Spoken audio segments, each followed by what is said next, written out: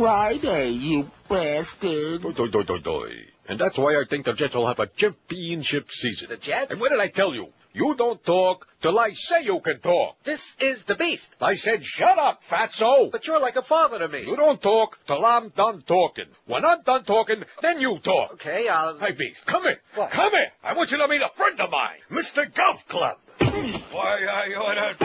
I'm going to show you the business end of this thing. Come here. This court sentences you to 20 years in Oz. What you in for? I thought a tag off my mattress. Looks like we'll be bunkmates. The name's Mohammed David. Star of stage screen in paradise. What's yours? They call me Coffee. You got so tan. Why, thank you. Hey, get out. What are you doing? So powder drill, honey. I'm going to make you my woman. Ain't nobody going to stop it. God. You, Pinky. All right, shower time. You got 10 minutes. Well, it ought to be safe in here. Yo, Bowtie. Yo, man. Get load our new Linda Blair over there. Ain't so pretty. Okay. Hey, don't embarrass me like that. You know who I am? Okay, man. Bend over and pick it up now. Broom handle. All right. But I expect a written apology on my first With one. that broom handle, Bowtie. Hello, broom handle. I'll take the broom.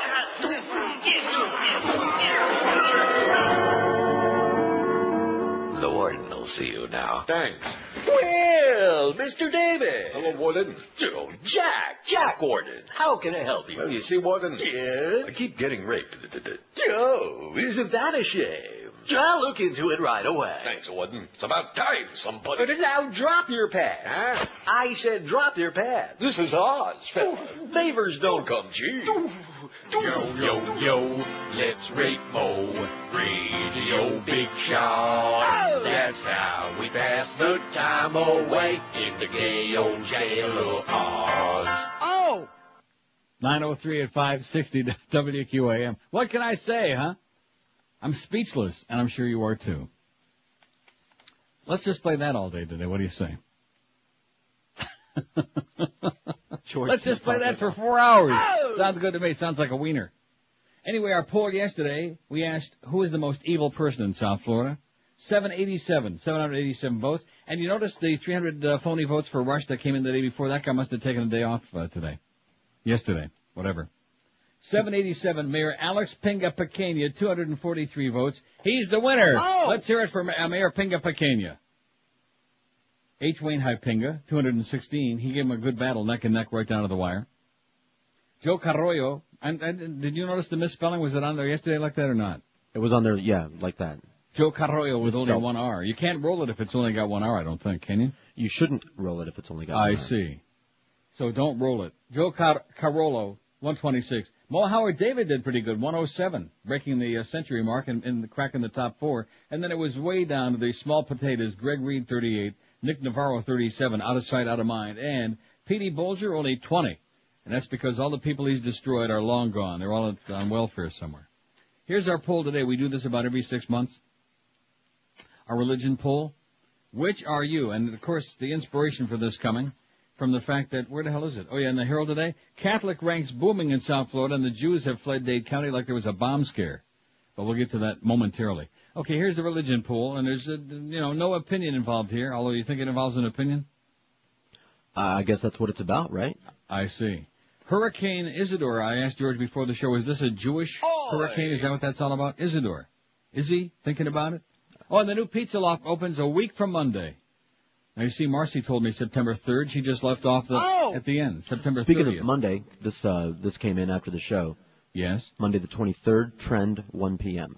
Oh, isn't that exciting? So right at the end of the show, and I can sit here and watch all those pages come flying across my fax machine. Then Tuesday morning, we can sit and gnash and hash and examine and analyze them. It'll be a big day on Tuesday the 24th. And why is that? Smallville and trends.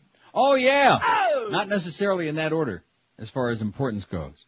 Religion poll, which are you? Here are your choices. And do you think we left anything out? No, especially I tagged Wicca on at the end there. What? Wicca. It's for Get real. Get out of here. Wicca, I'm my serious. ass. I know Wiccans. Which are you? Atheist, Which? agnostic, Catholic, Protestant, born-again Christian, Jewish, Buddhist, Hindu, Christian Scientist, Mormon, Jehovah's Witness, Scientologist, Muslim, Sikh, and Sikh. Wiccan. Wiccan. What? Sikh? I just wrote Wicca is the name of the religion. It is not Sikh, it's Sikh. Oh. That's how they pronounce it. Captain Singh is going to stab you with his jambiya. Last time I talked to him, he said, I'm sick. And I said, well, here's my mother's doctor's number. He said, no thanks. It's sick. All right. I'm going to play that bit again. Please. I can't stop. I can't control myself. And by the way, Boca Brian, both of those covers for your CD are grotesque and unacceptable, okay?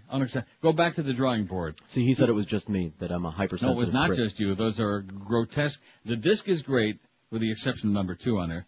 But the covers are unacceptable. And get with it, okay? Time's wasting. It's already September 20th. Get with it. U.S. threat to stop Iraqi inspections. And the good news is that Carlos is on the payroll. Oh! See that? If I make enough, what are you laughing about? Such as it is. Yeah, no, we're proud. Okay, It's so he's a making major 20 cents accomplishment. an hour, but hey, for a bunch of cheap bastards you got there, for the measly Beasleys, for It's Greg official. freaking Reed, and all these other people that always try to stonewall folks. And you notice Clarence, by hiding in the kitchen, they postponed it one extra day. Yeah. And I'm sure that those few cents those hours are going to come out to that one day. That'll be the difference between them being solvent or not. $26 they saved by that one Woo! day. Heavy duty, baby. I was talking, I don't want to say to Norma Kent last night, but he was telling me about the way that they operate, how they send him checks when he's due cash, and they'll post-date it. Okay. They'll post-date it. One of them was post-dated like 3 months. Hey, speaking of checks, my bonus is due today. And? Contractually. And nothing. I don't have a check stub or nothing like that. Forget so about it, okay? Don't start in. There's only one thing I can say about your bonus. Yeah.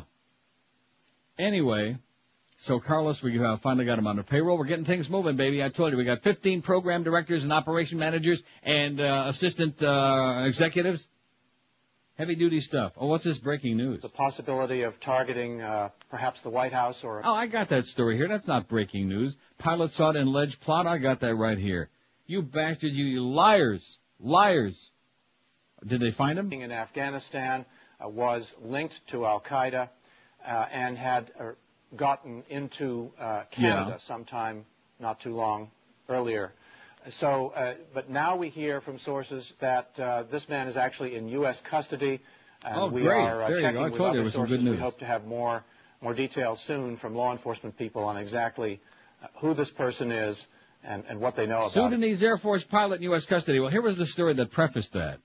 U.S. intelligence agencies are reportedly searching, and now they got him. Oh! A Sudanese Air Force pilot was said to be plotting to hijack an airliner and crash it into the White House.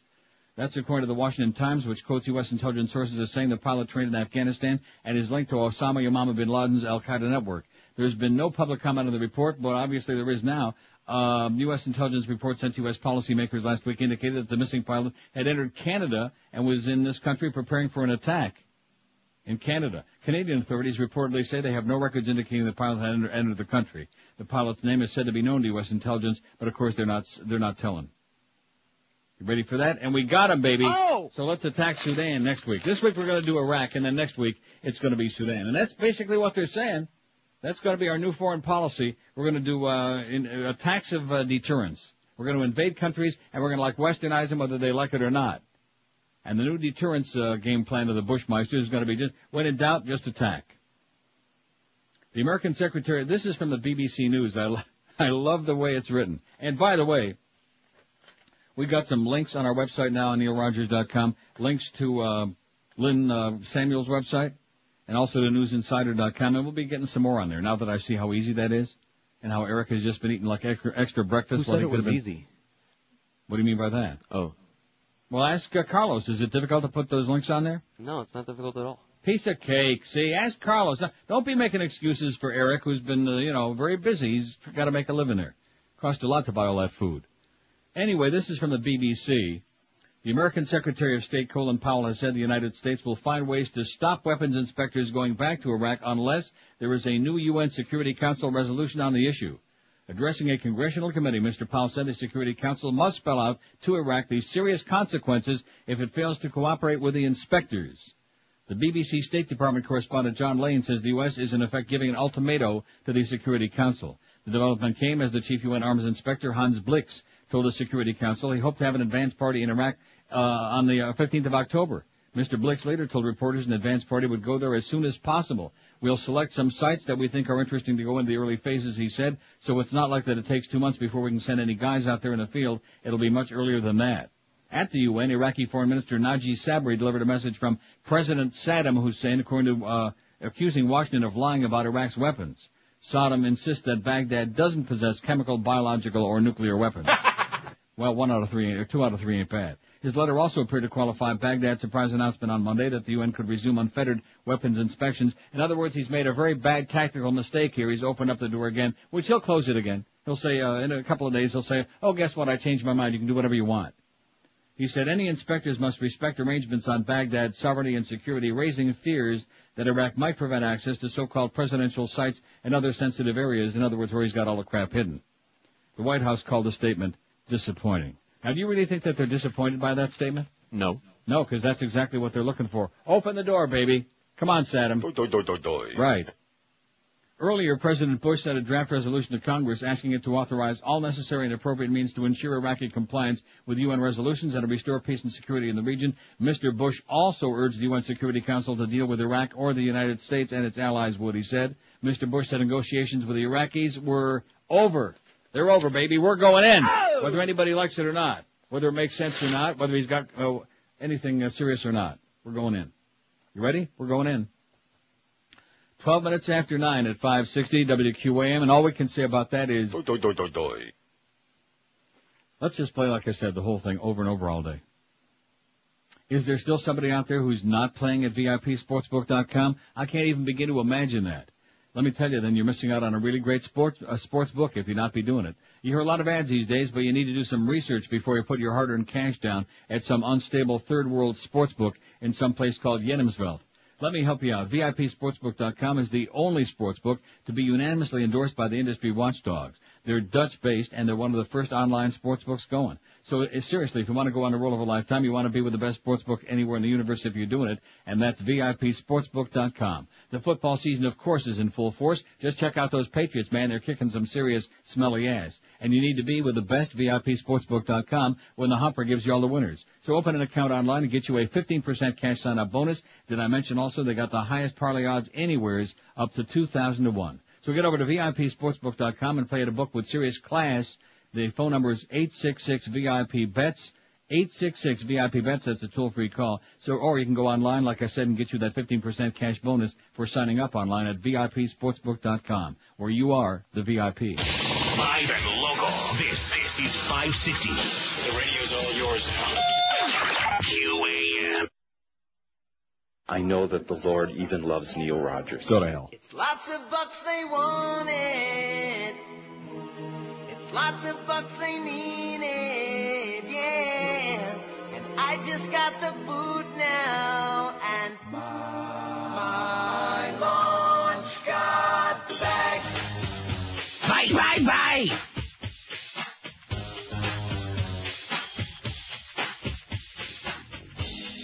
Told the Russians sorry, orbiting the planet would have been fun, but I'm short on 20 million, that's for sure.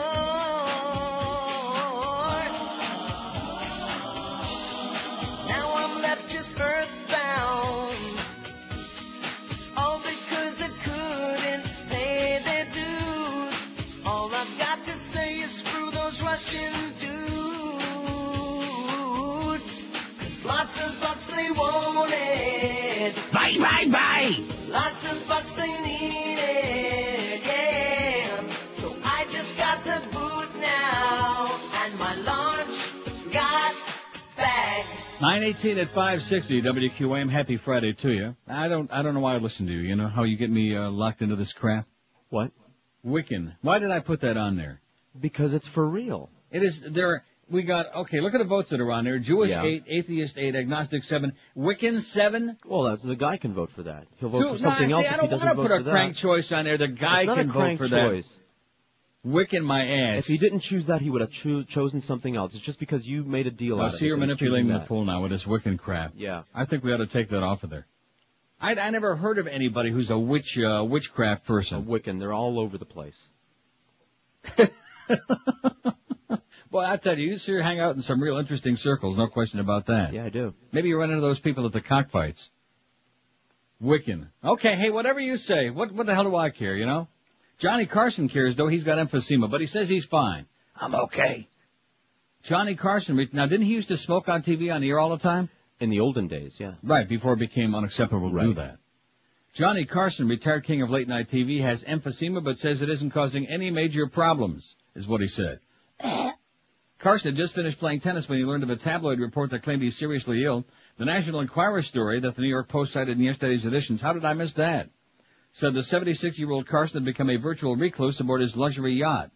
Carson has been grappling with killer emphysema for several years and wants to stay out of the pubic eye, the supermarket tabloid said in an issue on the newsstand. Oh, I see a ton of newsstands today. Many cases of emphysema, which causes shortness of breath, can be attributed to cigarette smoking. Oi! It cannot be cured, but if caught early, its progression can be halted. The former talk show host, who smoked on the air for many years, see if I would have just kept reading, I'd have gotten the answer to my own question, said he learned of the reports after playing tennis for 45 minutes at his Point Dume estate in Malibu. He confirmed through Carson Productions spokesman Jeff Sotzing that he's suffering from emphysema. I'm dealing with the best I can. It's not causing me any major problems, Carson said. Yada, yada, yada. When he's not spending time at his Bluffside estate, Carson cruises in his custom-built triple-decker 130-foot boat. There's Johnny. You think he could be this year? No. Yeah, it's only the middle of September, though. No. Okay, mark it down. George says no on Johnny Carson. Wiccan, we got 400 Wiccans. Anyway, Catholic ranks booming in South Florida by Fred Tasker. Remember Fred Tasker? Boy, oh boy. Yeah. In the Herald? Oh, God. Catholic ranks booming in South Florida in line with our religion poll today, which we want to see. The reason we do it twice a year, we'll give you a chance to change your mind.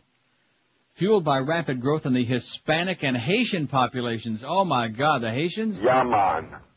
The Haitians are Catholic? Right. French. Catholic. Yes. No. Yes. Don't they, hang a chicken on their door or something? Well, that's Catholic-flavored African religion. I see. The number of Catholics in South Florida grew by nearly 500,000 in the past decade, while the Jewish population staged a massive exodus from Dade County, putting down new roots in Broward and Palm Beach. Oi! The Catholic growth was echoed across the country and created... This is amazing. Increasing 16.2% nationally to more than 62 million members, keeping the Catholic Church the nation's largest religious denomination. You can just imagine all those altar boys out there now. Religious conservatism also boomed, according to 2,000 religious congregations and membership, a study released yesterday that measured the change in 149 religious groups in the country from 1990 to 2000. Many of the patterns were pure demographics. South Florida's Hispanic population, much of it Catholic, grew by over 567,000 in those 10 years. It grew by nearly 20 million in the U.S. Well, of course, those Catholics reproduce like rabbits anyway, because they want to keep the Pope happy. That's why we have all those starving people all over Latin America. But some appear to reflect changing views of theology. Church bodies with the highest national growth. Wait till you hear this. Which one would you think it would be? Highest national growth? Right. Mormons. You already saw this. No. You're right. There was a report like a couple, 3 days ago on that. Church of Jesus Christ of Latter-day Saints, or the Mormons, 19.3% increase.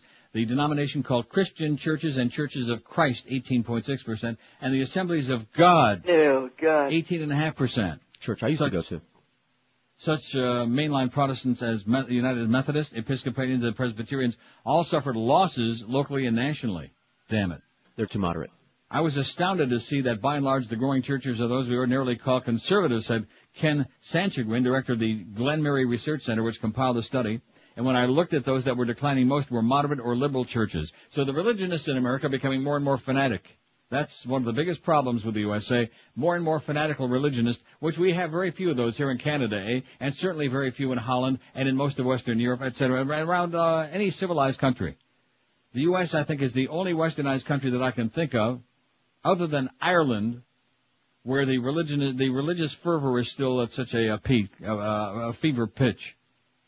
What I'm trying to say is, yeah, it didn't surprise local ministers. The nature of worship, and worship means worthship, or ascribing great worth to, calls upon us for a heart commitment for life, said the Reverend Bill White of the University Baptist Church, which has outgrown its sanctuary in the Gables and plans a new one twice as big on Sunset Drive in prestigious, already overcrowded Kendall. It's not just a nice idea to do in our spare time as a hobby. It's the core of who we are, is the fairy tales we believe is what he's saying. Assistant Bishop James Otley of the Episcopal Diocese of Southeast Florida saw it differently. People seem to want answers to specific problems rather than to be wrestling with ideas. They need to feel secure, he said. The Episcopalians lost 6,100 members in South Florida and over 130,000 nationally in 10 years. A major reason for the growth of Latter-day Saints is its core of proselytizing young missionaries, says Wynn Hemmert, in charge of those activities for the Mormons from Palm Beach to Key West.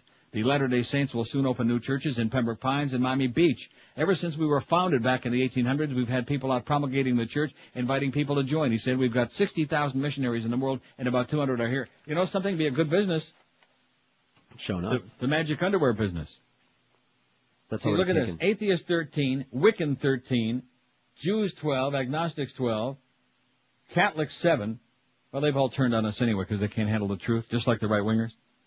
Protestant 4, Muslim 2, born-again Christian 2, Scientologist 1, Christian 7. Where the hell's all the Hindus and the Sikhs? And the Mormons? Boy, every time we take this poll, we have a decreasing. See, they're increasing in numbers, but they're going away from this show. They can't not around here. They're in the Northwest. Because I make fun of their damn underwear. The missionaries, the Mormon missionaries, young men from 19 to 21. All right. Who go door to door, and they're always very clean cut. And they got the white shirts and the ties on, and they come on their bicycle. Yes. And go door to door, bring 50 to 80 new members a month, he said. Another reason for Catholic growth in Dade County is its growing Haitian population. Many Haitians are Catholic. So in other words, if the Haitian population is increasing, that's why us Jews are moving out. I mean, Dade's Jewish population continued a long trend of moving north. The population decreased by almost 80,000 in Dade, but grew by 37,000 in Broward and 55,000 in Palm Beach. Nationally, the number of Jewish adherents grew by 2.7% a decade to more than 6 million members. Oi! Only 6 million. Is that amazing?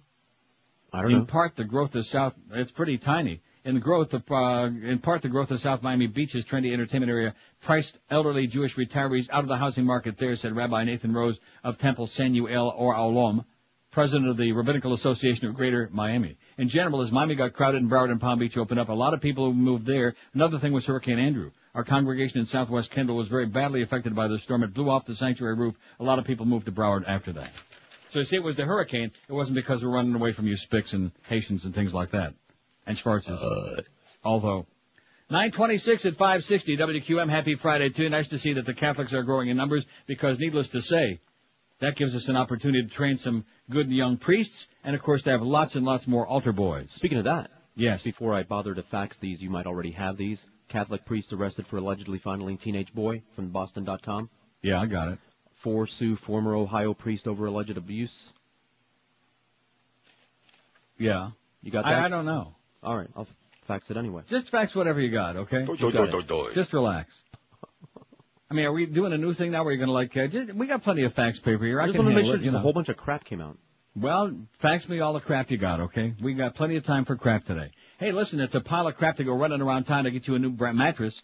If your back isn't feeling right, if you're just not feeling good every day, probably because you're not getting yourself the kind of night's sleep you ought to be getting, which has a hell of a lot to do with the way you feel. So get you a great name brand mattress, the easiest way in the universe. This is the easiest shopping you could ever do. Just make one easy call to Dial a Mattress at 1-800-MATTRESS, 1-800-MATTRES, and Dial a Mattress gives you so much more than great service. I should know because I've been using them for years.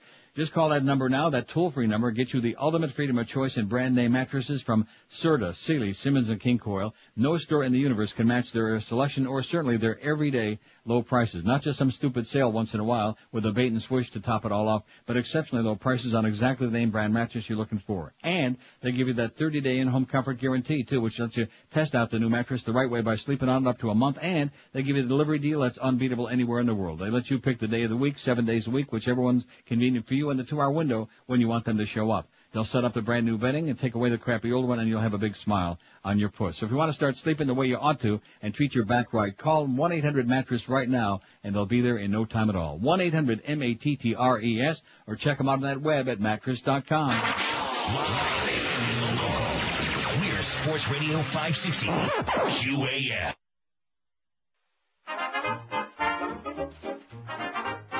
Welcome back to the glittering pageantry of the Mohammed and David Show. We have a full docket today, including the cavalcade of articulate athlete interviews. You know that pipe smoker's still at it. What? What? Singing those songs, making fun of me. They make fun of me all the time. I don't know why they don't adore me. There, everything will be all right, Mo.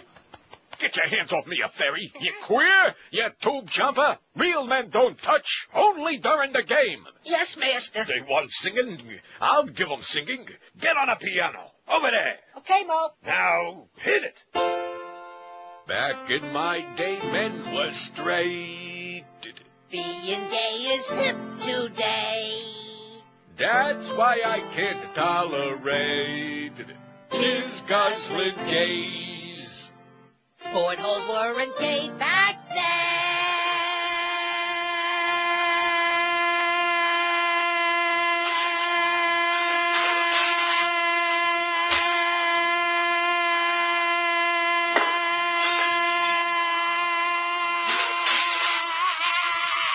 Stop it, you moron! What's the matter, Mo? My wig fell off again. Okay. All right, where were we? Sport holes weren't gay back I'll take it from here. The guys that like to worship men. Good thing we won't see Portland or Wayland and Madam again. Didn't mean to soothe prostates. Or to tickle hairy taint. Jesus Christ, I really hate jizz guzzling gay. All right. 9:33 at 560 WQM. So exactly what is a Wiccan? They worship nature, personified by the goddess and the great god, the great goddess. The Druidic religion, pre-Christian Druidic religion of the Gauls and England and Iberia, etc. That sure galls me, I'll tell you that. It's enough to make me say, but I won't. Miriam Elephant accepts Broward offer to help run the election. Nice going, Miriam. You're out, by the way, sweetheart, when it's all over, and so is David Leahy. You're both out. You're both out. Broward County Supervisor of Elections Miriam Oliphant reversed herself yesterday, signing an agreement that would allow 800 county workers help operate the polling places in the November 5 election. Elephant earlier had balked at an agreement, rejecting a demand from County Commission Chairwoman Lori Parrish that the county supervise the polling places. In the new agreement, the county gave up that demand. The county did agree to provide approximately 800 employees who would be responsible for opening and closing the polling places on time and sending the results to the downtown computers for counting. And I'm assuming that most of these people will be under the age of 100? No. Speaking of elections, by the way, well, wait till I get to that story in a second here from, what's her name, Lynn Landis, Environmental News and Views about elections. You're going to crap your pants.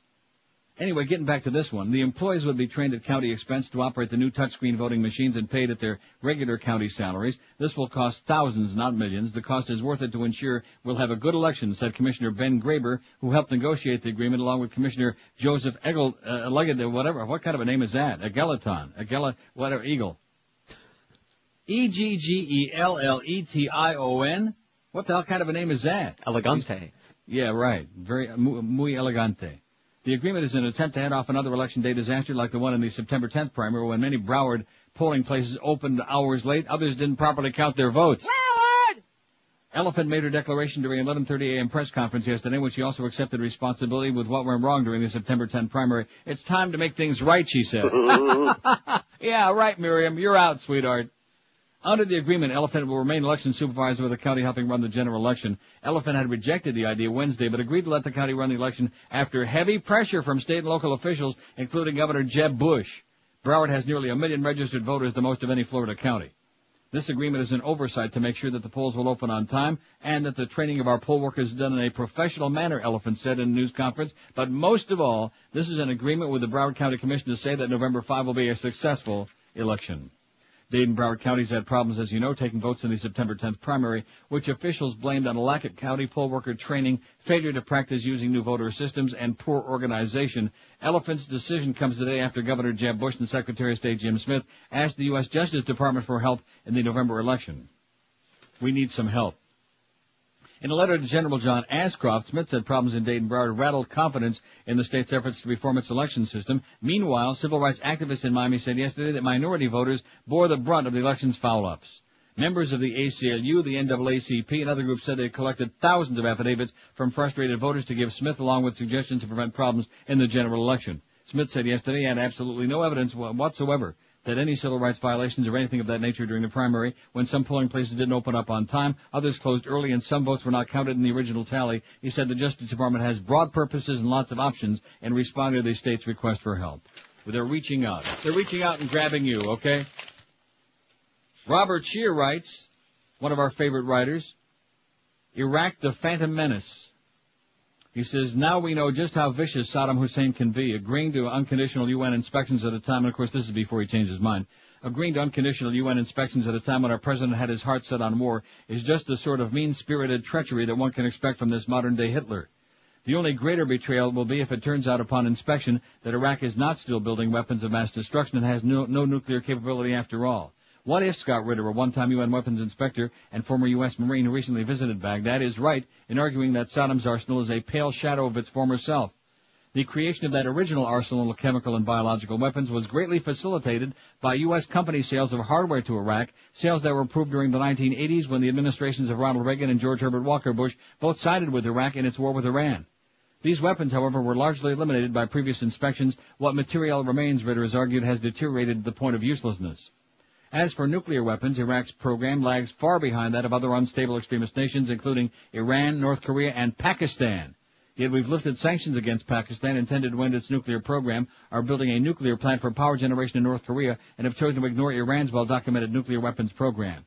And if concern over Iraq's nuclear program was truly the issue, we could destroy any suspicious installations from the air, as the Israelis did 2 decades ago in demolishing Iraq's French-built nuclear reactor. Still, we must go to war, or voters might start focusing on the dismal state of the economy under George W.'s stewardship and return to Democratic Congress in the November elections, right? Fortunately for Bush, arguments over Iraq now dominate water cooler talk rather than group commiseration over the incredible shrinking 401ks, but that can change. What if people start asking about that miraculous tax cut that Bush made the centerpiece of his domestic program, and that now has how it's left the national accounts once again floating in red ink? The failure of inspectors to find weapons of mass destruction would make it appear that Bush has been using Iraq as a scapegoat for his own domestic problems. Not to worry, though. If the inspectors fail to find weapons of mass destruction, the Bush administration is still prepared to make the case for what it calls regime change, a fine Orwellian phrase that certainly sounds more sanitary than the old-fashioned word war, with all its nasty implications for death and madness. The trick is to make the lack of evidence of such weapons more convincing of their existence than real evidence would be. That extremely convenient cop-out was the most absurdly expressed by Defense Secretary Rumsfeld, who has declared that the absence of evidence of weapons of mass destruction in Iraq should not be considered the absence of evidence.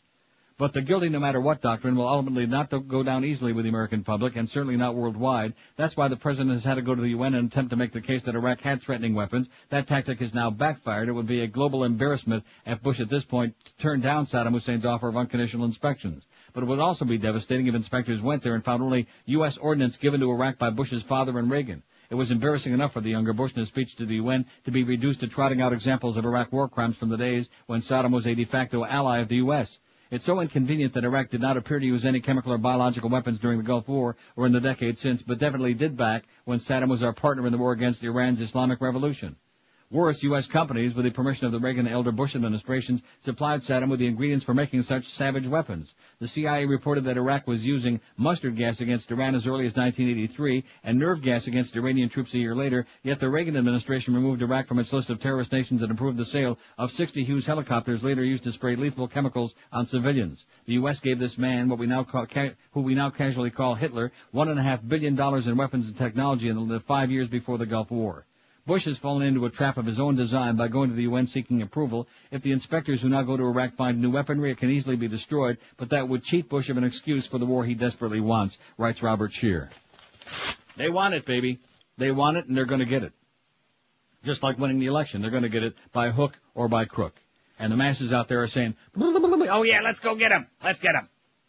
941 at 560 WQM. With your busy lifestyle, you need all the energy you can to feel healthy, especially with the wind and the rain in your hair, whatever that means. Oleomed is one way to stay healthy because it's a good product. It contains pharmaceutical-grade olive oil along with vitamins and minerals and herbals to promote good health for all different parts of your body. They have one specifically designed for your heart, one for your blood pressure, cholesterol, and prostate, and it's easy to take Oleomed. It comes in a soft gel capsule that you just pop in your mouth. Oleomed's also got supplements to promote health in your circulatory system, your digestive, endocrine system, your skin, your bones, even your mind, all using the benefits of the finest olive oil, the purest olive oil that money can buy. And Oleomed makes these outstanding products for men and women as well. If you want to pick some up, you can do it all over town at Whole Food Markets, Walgreens, Sedano's, and Navarro Pharmacy, or you can call their toll-free number and they'll tell you all about how this product works and what it can do for you. Call 1-866-OLEOMED. That's 1-866-OLEOMED, and you can order their products on their website, too, at oleomedamerica.com. Live and local. This is Sports Radio 560, QAM. Friday, you bastard. The material you're about to hear has been adolescently subjected to a moronic series of edits and changes with no endorsement or authorization by those depicted therein. We apologize, however, stand by our mission to make everything that is good and decent look as ridiculous as possible. Tampax, offering superior protection versus the leading competitor. It retains better, so it leaks less. Wow, it does leak less. Less than a busted truck radiator. My new dress is ruined. No wonder more women choose it. Leaks less than the Titanic. Shut up! The one, the only, Tampax. 9:45 at 560 WQAM. Let's see, we got 26 agnostics, 24 atheists, 18 Jews, 17 Wiccans. You believe that? 16 Catholics, 7 Protestants, and down the list. You believe that? I think maybe 10 of them are fake. Wiccans? Yeah. Do we have any Mormons yet? Look at that Mormon list. Oh. None. Well, that's because they're busy on their bicycles That's going right. out there to convert people. They don't have time to be voting. Laptops on their handlebars. They're out there buying some new magic underwear for the holidays, whatever holidays they might be. So anyway, you faxed me all this stuff about Wiccans and... Just that one piece. I try to find something brief and concise. It's the original pagans. When the Christians refer to the pagans, that's who they're talking about. So we got a bunch of Wiccans running around on the loose? Wicked. I thought we had enough other goyim running around out there. Now we got Wiccans to deal with, too. Well, that's good. I'm glad you faxed me that, but there it goes. Anyway, Lynn Landis writes, now who the hell is Lynn Landis? She's a freelance journalist specializing in environmental issues. She's been a radio show host and a regular commentary for a BBC radio program. She writes a weekly column which is published on her website, www.echotalk.org, and reports environmental news for DUTV in Philadelphia. Environmental news and views. Elections in America assume crooks are in control, she says. She says, don't blame the poll workers in Florida. The facts reported by voting machine experts and numerous newspaper articles have made it clear computerized voting machines that were certified by the state of Florida caused most of the problems in Florida's primary election. In the absence of paper ballots, the damage is now irreversible. This was no accident. It's not new, and Florida's not alone. The concept is clear, simple, and it works. Computerized voting gives the power of selection without fear of discovery to whomever controls the computer, wrote the authors of Vote Scam, 1992, James and Kenneth Collier, both now deceased. It's a must-read book about how elections have been electronically and mechanically rigged in the U.S. for decades, and with the knowing and sometimes unknowing support of media giants and government officials, including, ironically, Janet Reno. That is ironic, ain't it? Yeah. Only a few companies dominate the market for computer voting machines. Alarmingly, under U.S. federal law, no background checks are required on these companies or their employees. Felons and foreigners can and do own computer voting machine companies. Voting machine companies demand that clients sign proprietary contracts to protect their trade secrets, which prohibits a thorough inspection of voting machines by outsiders. And unbelievably, it appears that most election officials don't require paper ballots to back up or audit electronic election results. So far, lawsuits to allow complete access to inspect voting machines or to require paper ballots so that recounts are possible have failed. As far as we know, some guy from Russia could be controlling the outcome of computerized elections in the U.S. In fact, Vicant Corporation, a Chicago area company owned by Alex Kantarovic, formerly of Minsk, Belarus, supplies the all-important control cards to election systems and software, ES&S, the world's largest election management company, writes reporter Christopher Bolin. According to ES&S, they've handled more than 40,000 of the world's most important events and elections. ES&S systems have counted approximately 60% of the U.S. national vote for the past 4 presidential elections. In the U.S. 2000 general election, ES&S systems counted over 100 million ballots. Getting back to Kantarovich, he would not disclose where the control cards are made, except they aren't made in the U.S., writes Bolin, nor would he discuss his previous employment. Bolin says he got some not too thinly veiled threats from Kantarovich. Kantarovich sounds more like the Russian mafia than a legitimate businessman. But the really big deal is this. All of ES&S's touchscreen machines contain modems, allowing them to communicate and be communicated with while they're in operation, reports Bolin. That communication capability includes satellites. Even computers are not connected to modems or electronic network, still can be manipulated off-site. Let me say it again. Even computers not connected to modems or an electronic network can still be manipulated off-site, not during the election, but certainly before or after, says voting systems expert Dr. Rebecca Mercury. ES&S supplied the touchscreens for Dade and Broward counties where the worst machine failures occurred, but the debacle was nothing new for ES&S. Associated Press reporter Jessica Fargan wrote in June of 2000, Venezuela's president and the head of the nation's election board accused ES&S of trying to destabilize the country's electoral process. In the U.S., 4 states have reported problems with equipment supplied by the company. Faulty ES&S machines used in Hawaii's 98 elections forced that state's first ever recount. Sequoia is another voting systems company that sends out a cold chill down my spine, she writes. Mob ties, bribery, felony convictions, and threats of coercion are visible in the public record of the election services company, according to investigative journalist and filmmaker Daniel Hopsicker, and reported in Spotlight.com. Hopsicker says that Pasquale Rocco Ricci, a 65-year-old senior executive with Sequoia and the firm's Louisiana representative, recently pled guilty to passing out as much as $10 million in bribes over the course of almost an entire decade.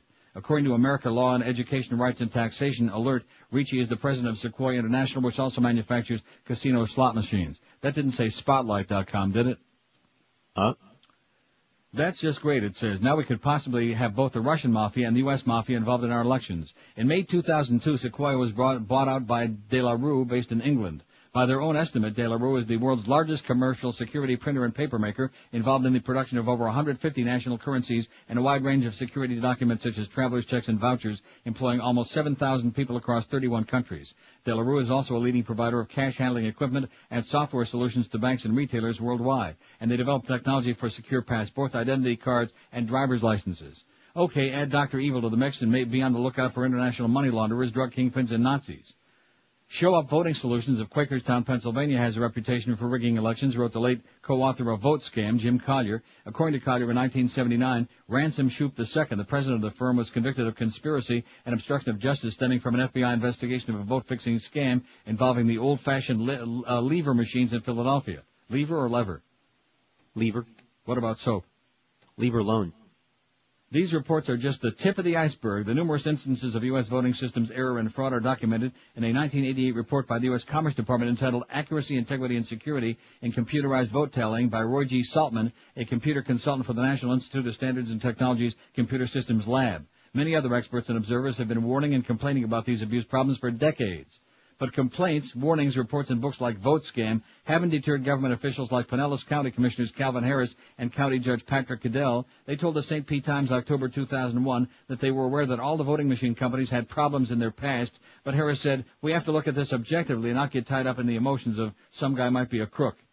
Dear Commissioner Harris, when it comes to elections in America, assume crooks are in control and then act accordingly, writes Lynn Landis. How do you like them apples, huh? But it's America. We can't have fixed elections in America, can we? God forbid, especially in Florida. We don't have, that's one thing we don't have to worry about. So bug off, Lynn. And go see your friends at Spotlight. That can't be Spotlight Magazine, can it, that website? I don't know that one. You don't know Spotlight? Nope. That right-wing, anti-Semitic bunch of maniacs? Well, I'll check it out later after the show, Spotlight.com. Because when I got that, I got like a lump in my throat. Tyco executive is out on bail for now. You know that scumbag we were talking about yesterday, L. Dennis Kozlowski? Charged with looting $600 million from Tyco International Inc. when he was the conglomerate's chairman, avoided jail yesterday after his ex-wife agreed to post $10 million in bail on his behalf. But lead prosecutor John Moscow said the Manhattan District Attorney's Office would have to determine whether the money was gained as part of the fraud Kozlowski was charged with last week, which led prosecutors to freeze his assets. Maybe that's what they did to Ted Williams. Maybe they froze his assets. We need to speak to witnesses before making a determination as to whether we'll accept the funds, Moscow said at the hearing. Former Tyco Chief Financial Officer Mark Swartz, who was also named in the indictment, posted his $5 million bail in the form of 500,000 shares of Tyco stock, or about $7.65 million at yesterday's closing stock price of $15.29. Manhattan Supreme Court Judge Michael Obas set a hearing date for next Friday to hear arguments from prosecutors about whether either's funds are tainted. If the bail is not accepted by the judge next week, Kozlowski and Swartz will face jail time at Rikers Island, one of the nation's toughest prisons, which is where they sent Al Goldstein, and he probably left them something behind. Kozlowski attorney Stephen Kaufman said his client's former wife, Angie, agreed to post $10 million cash in a statement from a brokerage firm backing up the source of the money. She is just supporting her ex-husband, he said. Kaufman said she wasn't sure whether the money came from assets that might be part of the indictment. At last week's arraignment, the judge released Kozlowski on $100 million personal recognizance bond that was to be secured by $10 million in personal assets. Swartz was released on a $50 million bond to be secured by the $5 million, which he put up more than that yesterday. Bail is used to ensure a defendant appears in court. The terms are set at a judge's discretion. Some lawyers have asked whether Kozlowski was given favorable treatment by being granted more time to come up with the funds because of his prominence. It raises questions as to whether John Q. Public would have been given the same type of treatment, said Eugene O'Donnell, professor of law and police studies at the John Jay College of Criminal Justice in New York, who served as a prosecutor in the boroughs of Queens and Brooklyn. The judge's decision is typical for white-collar cases, said John Cayley, criminal defense attorney and former assistant U.S. attorney for the Southern District of New York. So for the moment, they're walking free, but next Friday, a week from today, it could be right to Rikers Island. Wouldn't that be great? Wonderful.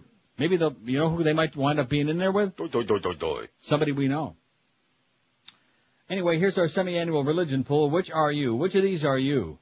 Atheist 31, Agnostic 29, Wiccan 22. See, you expect me to believe that? That's artificially inflated, no question. I see. Jewish 21. Oi! Catholic 18, Protestant 9, Born-Again Christian 3, Buddhist 3, Muslim 3, Christian Scientist 1. We got a Mormon. Let's hear it. Oh! We got a freaking Mormon out there. Happy Friday to you, and don't mess with your magic underwear. Jehovah's Witness 1, Scientologist 1, and no Hindus or Sikhs. Captain Singh better get to the computer. Yeah, get with it, Captain Singh. Well, they probably got him tied up somewhere. They probably got him in a lockbox. 9:56 at 560 WQM. I'll tell you one guy they can't lock up, and that's my good friend Tom Lehman. He's too cagey and too crafty for that. Tom Lehman and Hallett Pontiac GMC are doing it again for you. 0% financing is continuing right now as I speak. That's correct. You heard me right. With approved credit from GMAC, you can get 0% financing up to 36 months on all brand new 2003 Pontiac and GMC Beauties in stock, or take you a rebate up to $4,000 on all 2002 Pontiacs or GMC models in stock. Check out the complete line of GMC SUVs while you're at Hallett, including that Envoy, voted by Motor Trend as the SUV of the year, and the all-new Pontiac Vibe SUV that's got the power of a fancy-schmancy sports car, like Corvettes, for example, which I drive, but they don't sell at Hallett Pontiac. Hallett's also got a great selection of dependable pre-owned cars, trucks, and SUVs, and if anybody else turns you down for credit, if you can't cut a deal at any other car dealer anywhere in the universe, this is the place to get one because they'll work it out for you at Hallett. So if you want a sensational, unbeatable deal on Pontiacs and GMCs, this is the place. Go see my good friend Tom Lehman and all the nice folks at Hallett Pontiac GMC, 13401 South Dixie Highway. That's US 1 right across from the Falls, open every day, 7 days a week. Hallett Pontiac GMC, we are professional grade. Live and local. We're Sports Radio 560 QAM. There's no fact in the church.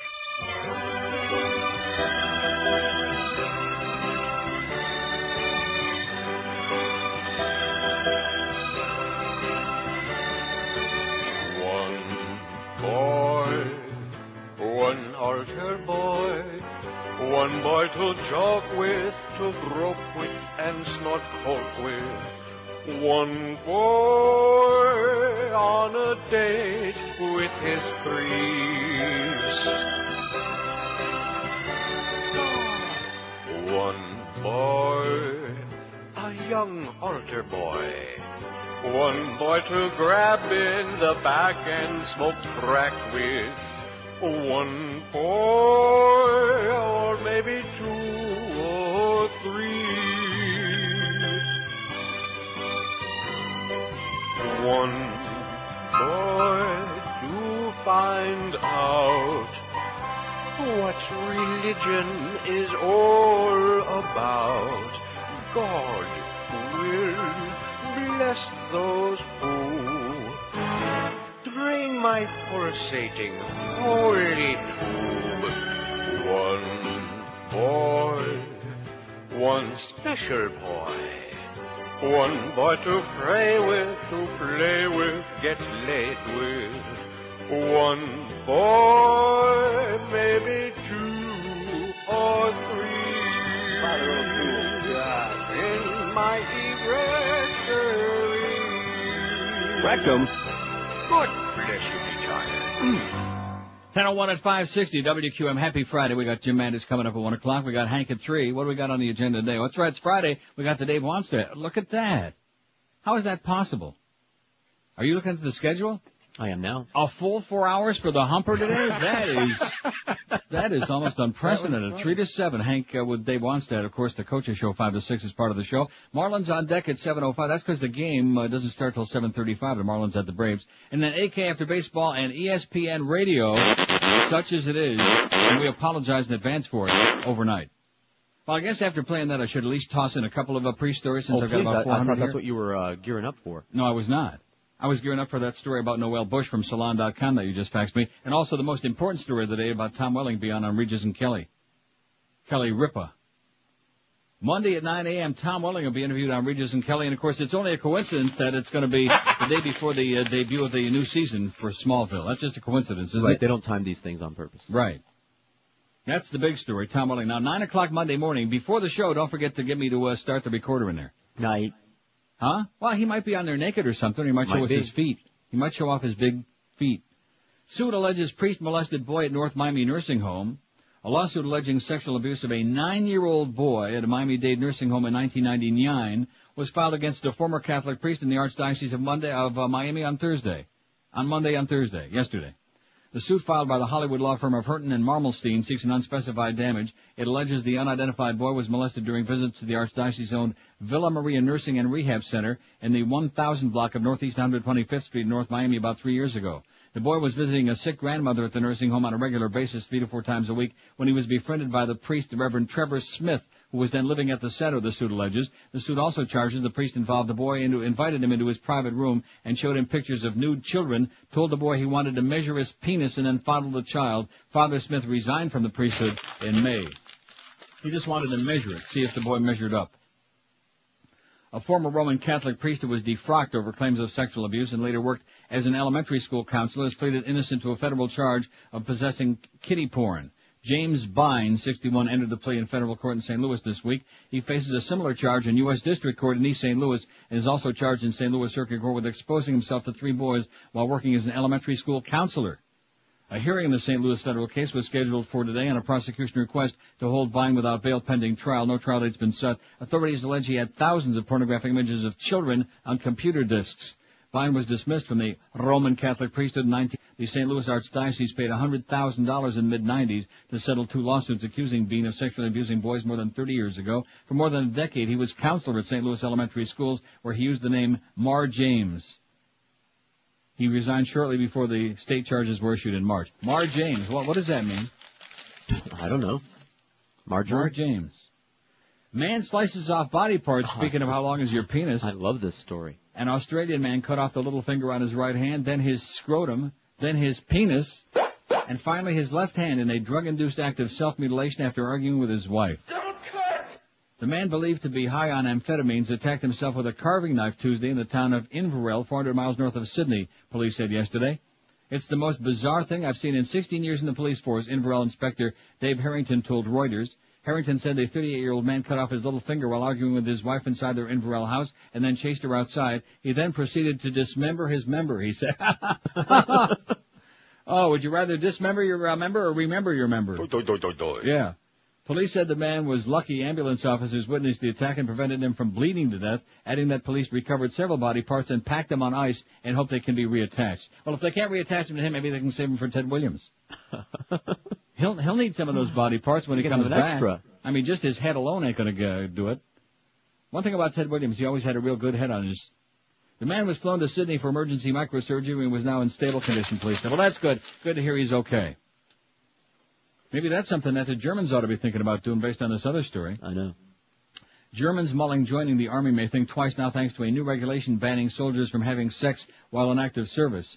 The Defense Ministry said this week that it's issued a decree stating that sleeping with fellow soldiers of either sex or indeed their partners would be bad for morale, threatening mutual trust and soldiers' willingness to help each other. The Army originally laid out a series of proposals on how to behave with female colleagues when women were first allowed into active Army service at the beginning of 2001. Now they have set them in stone. You will do it this way.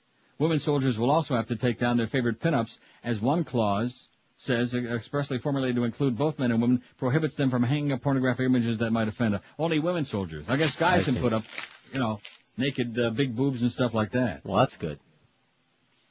The FBI was tipped off about the budding al-Qaeda cell outside Buffalo by an anonymous letter while its 8 alleged members were in a terrorism boot camp in Afghanistan, the New York Daily News says today.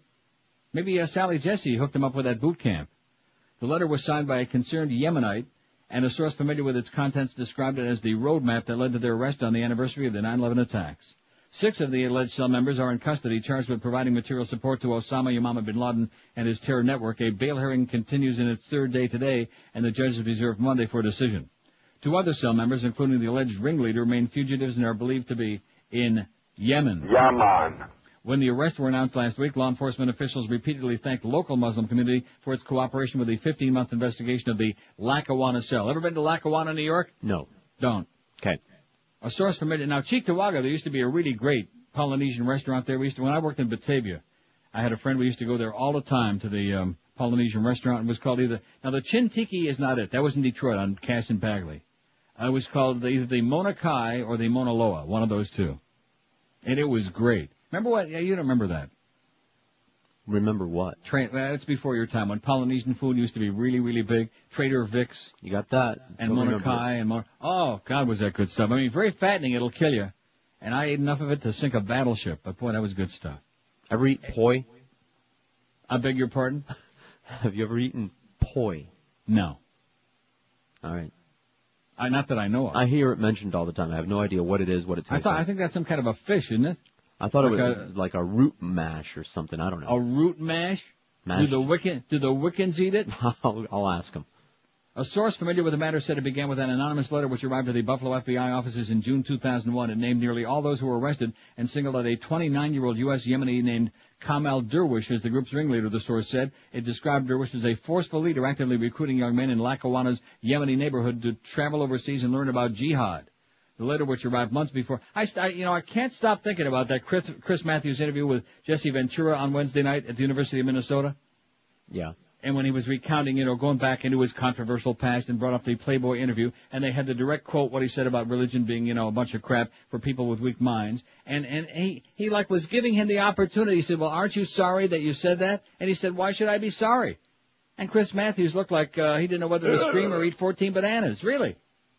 Why should I be sorry? He said, all the stuff that's going on in the world, he says, including these grotesque attacks and all this insanity that's going on right now, it's all because of religious fanaticism. And Chris Matthews took this long, gasp almost, like you just did, and looked at him, oh, you think that's what it really is? Duh.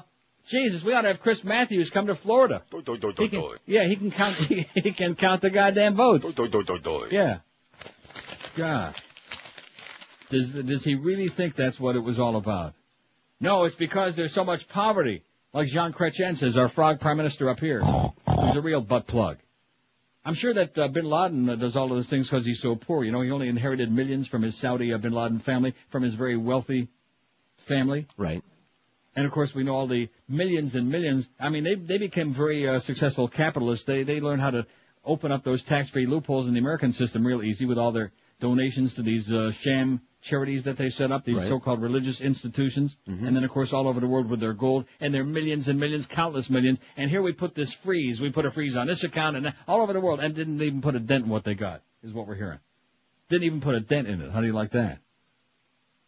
But nevertheless, let's see how our religion poll is coming along. 39 agnostics and 37 atheists. I like that. Oh!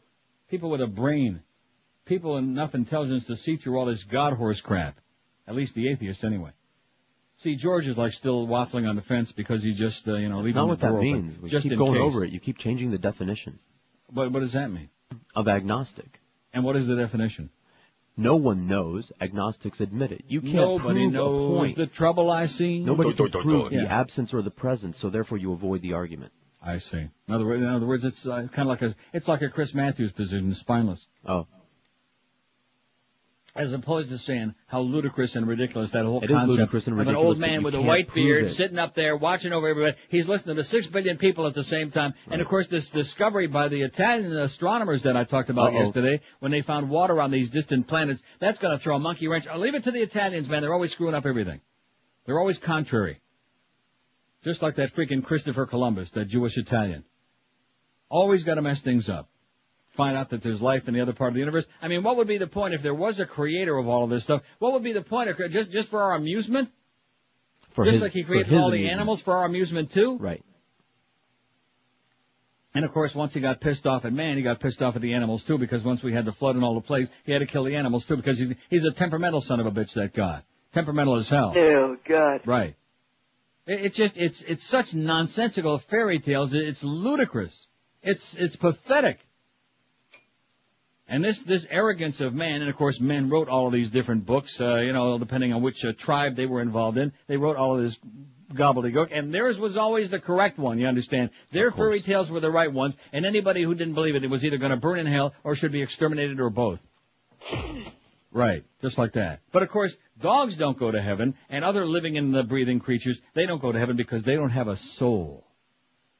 God, if I had Rubber Soul by the Beatles, I'd play it right now. Hey, in some religions they do. Hoodoo. The animals. Voodoo. Wicca. Yeah, and that one. And I think Wicca, too. Now, what does Wicca believe? They have souls. Everything has a soul. Everything that is alive has a soul.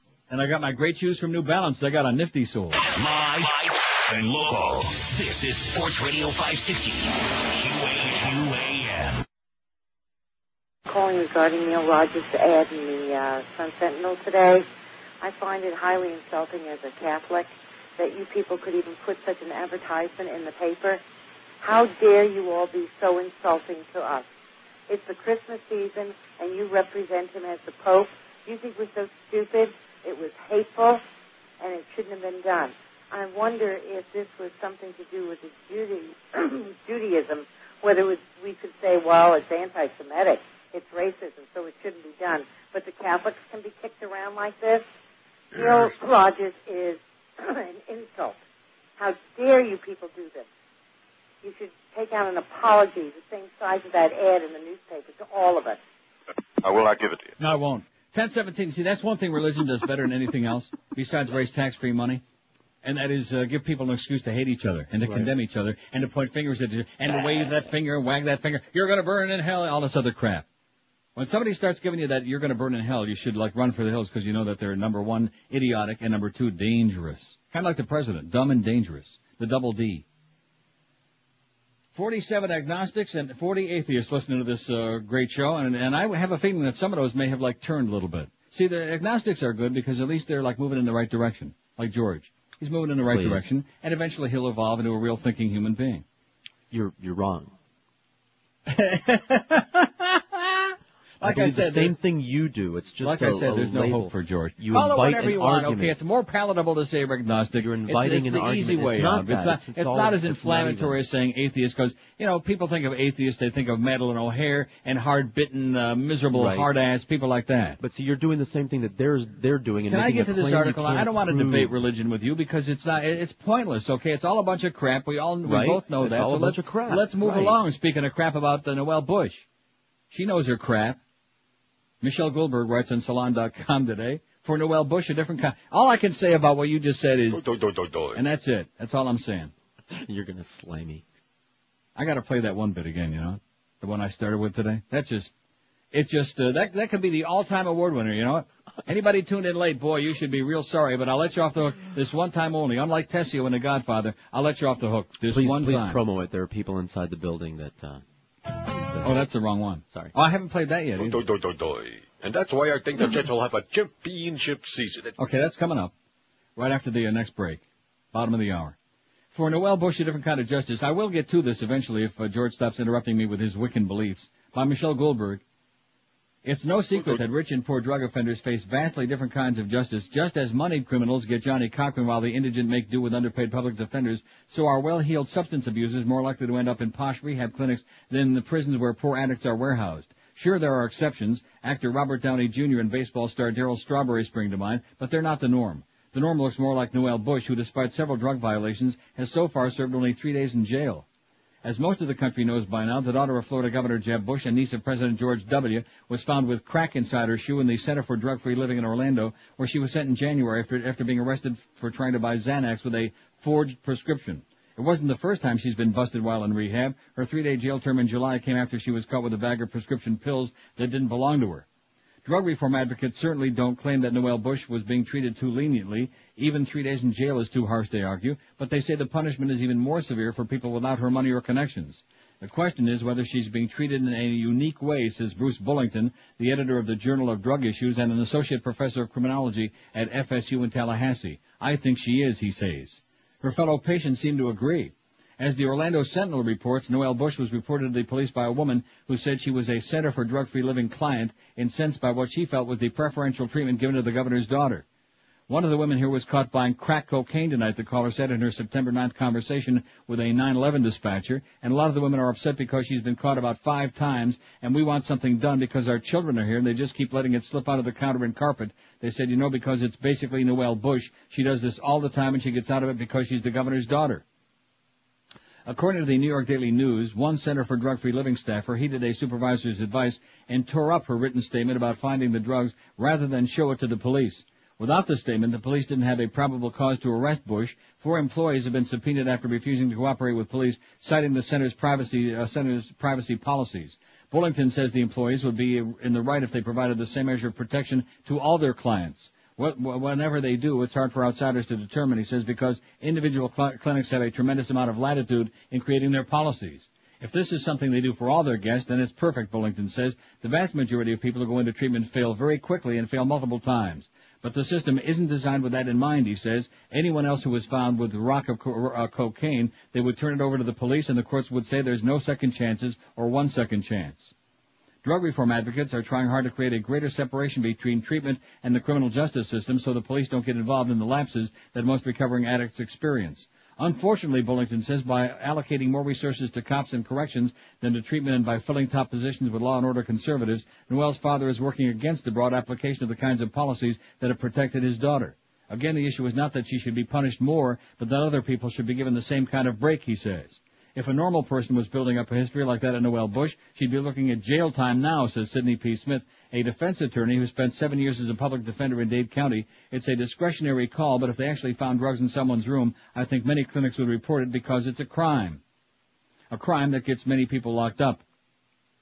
Jim McDonough, director of the Florida Office for Drug Control, says there are currently 93 people in state prisons for marijuana possession. According to the Florida Department of Corrections, 20,000 people in fiscal year 2000 were convicted of felony drug possession in the state. A third of them went to jail, and 1,775 served more than a year. Smith mentions one of his clients, a legal immigrant from Nicaragua, who spent 6 months in jail and was then deported for committing crimes almost exactly like those allegedly committed by Noelle Bush. Such discrepancies are the reason that Smith, who chairs the Florida campaign for new drug policies, is leading the campaign to pass an initiative called the Right to Treatment and Rehab for Nonviolent Drug Offenses, which will likely go before the Florida electorate in 2004.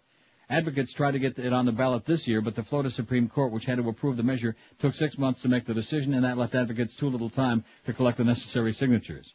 Modeled on California's Prop 36, which passed in 2000, the initiative would amend Florida's constitution to mandate that nonviolent first- and second-time drug offenders be either sent to rehab programs or let go. It would also take the likelihood of relapses into account by giving addicts multiple chances at treatment. In effect, it would force the state to treat all defendants the way it's treated Noelle Bush.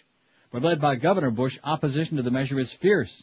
I can assure you that unless we have a change in leadership in the governor's office and the attorney general's office, prosecutors and law enforcement will mount a very active campaign against passage of this, says Jerry Blair, president of the Florida Prosecuting Attorneys Association. When talking about his daughter, the governor is the model of empathy. The road to recovery is a difficult and long journey for those afflicted with the addiction, he said on September 10th, but he took a very different tone in August 2001 when arguing against the Right to Treatment initiative. To suggest that there should be no penalties for continued drug use, he said, is to stick our head in the sand. To be fair, it's not just the Bush team that's opposing the measure. Many in the rehab community are against it as well, arguing that the threat of jail is necessary to make addicts stick with their program. While drug law reformers insist that addiction treatment should be removed from the criminal realm altogether, Bruce Hayden, president of the Spectrum Programs, the group of 4 rehab clinics, says that the threat of jail is absolutely necessary. For the most part, the criminal justice system and treatment system work very well together, he said. But how well they work together has a lot to do with how much money defendants have. While first offense possession of crack in Florida carries a maximum 5-year prison sentence, 15 years for heroin, most nonviolent defendants can opt for Florida's system of drug courts designed to divert nonviolent addicts into treatment programs rather than prison. That's what Noelle Bush did. People who complete the treatment emerge with a clean criminal record. It sounds like a great system, and in many ways it is. It's certainly far better than New York's, where mandatory minimum sentences send people away for decades. Randy Credico, a drug reform activist who heads the New York-based William Moses Kunstler Fund for Racial Justice, cites the case of a Long Island addict currently serving 12.5 to 25 years for a second offense, crack possession. 12.5 to 25 years. But there are 2 problems with Florida's system. McDonough concedes that there aren't enough drug courts to handle everyone eligible for them. Only half who would opt for the drug court get in. And those offenders who want treatment instead of prison often have to find their own rehab center and find a way to pay for it.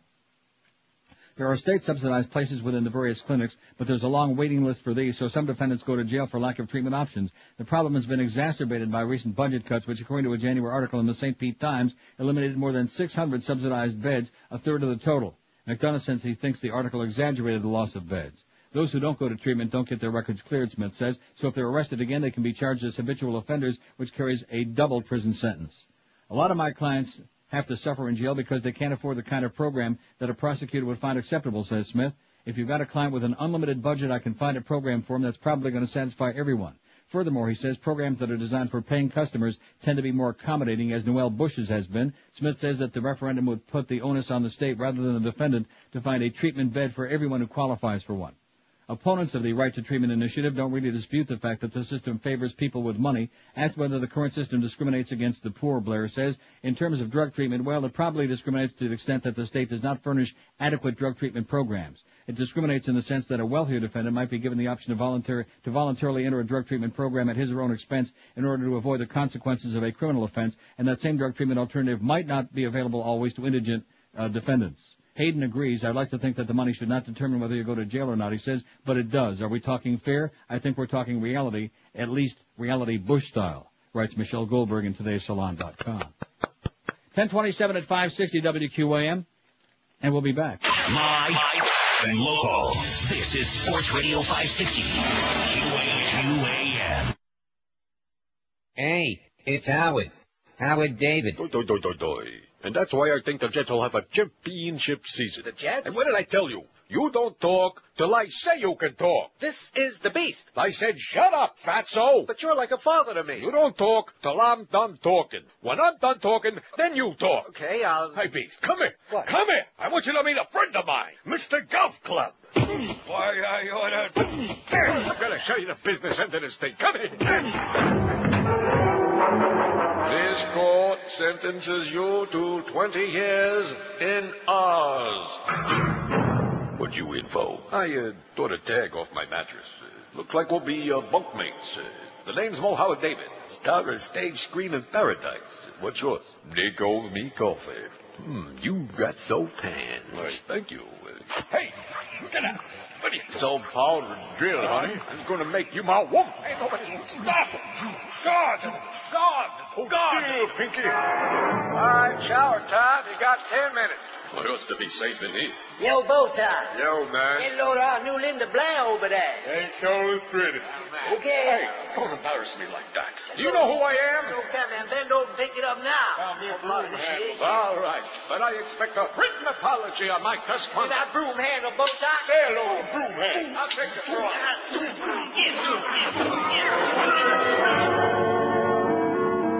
The warden will see you now. Thanks. Well, Mr. David. Hello, Warden. Oh, Jack Warden. How can I help you? Well, you see, Warden. Yes? I keep getting raped.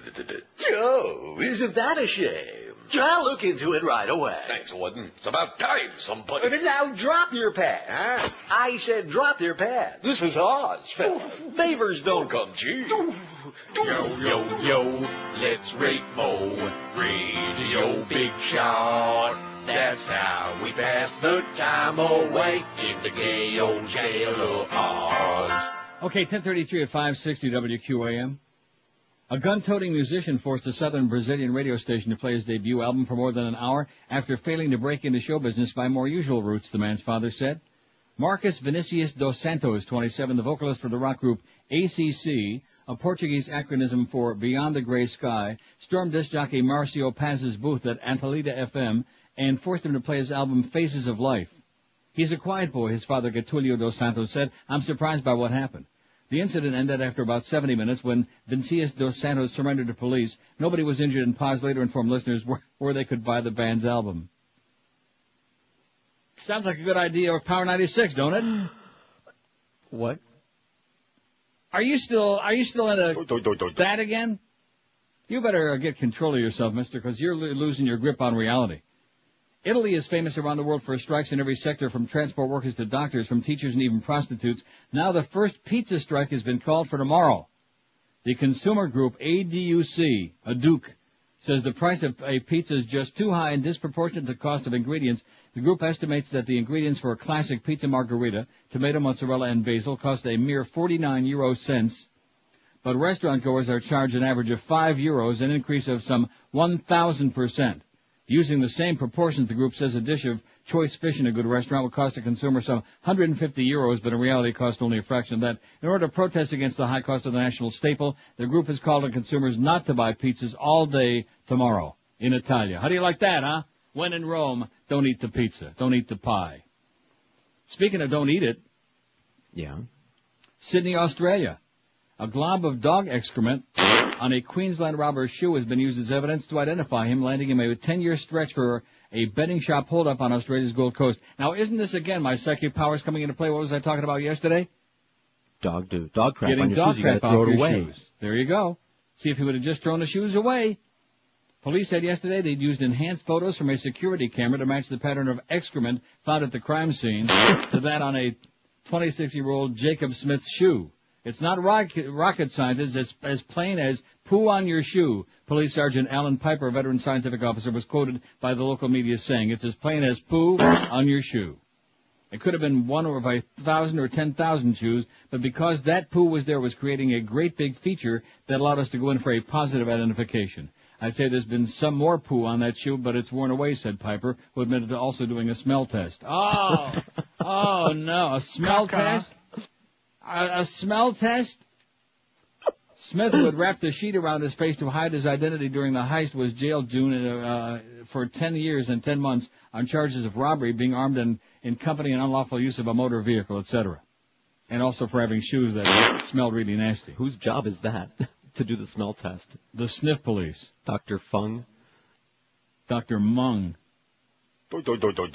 Milwaukee, if you're going to court, you might want to leave the cocaine at home. Authorities in Milwaukee say they found 28 rocks of crack cocaine in the braided hair of a 16-year-old girl.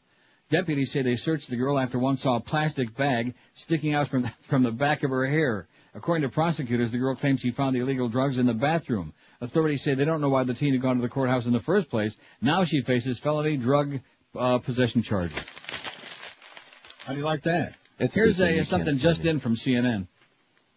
California teacher sentenced to prison for sex with student. A judge, now how come this is just in? This is a story from yesterday. Anyway, well, they're a little bit slow. A judge yesterday sternly lectured a former California teacher who kidnapped a 15-year-old student and had sex with him in a Vegas hotel, but gave her a sentence that allows her to be released from Nevada custody next month.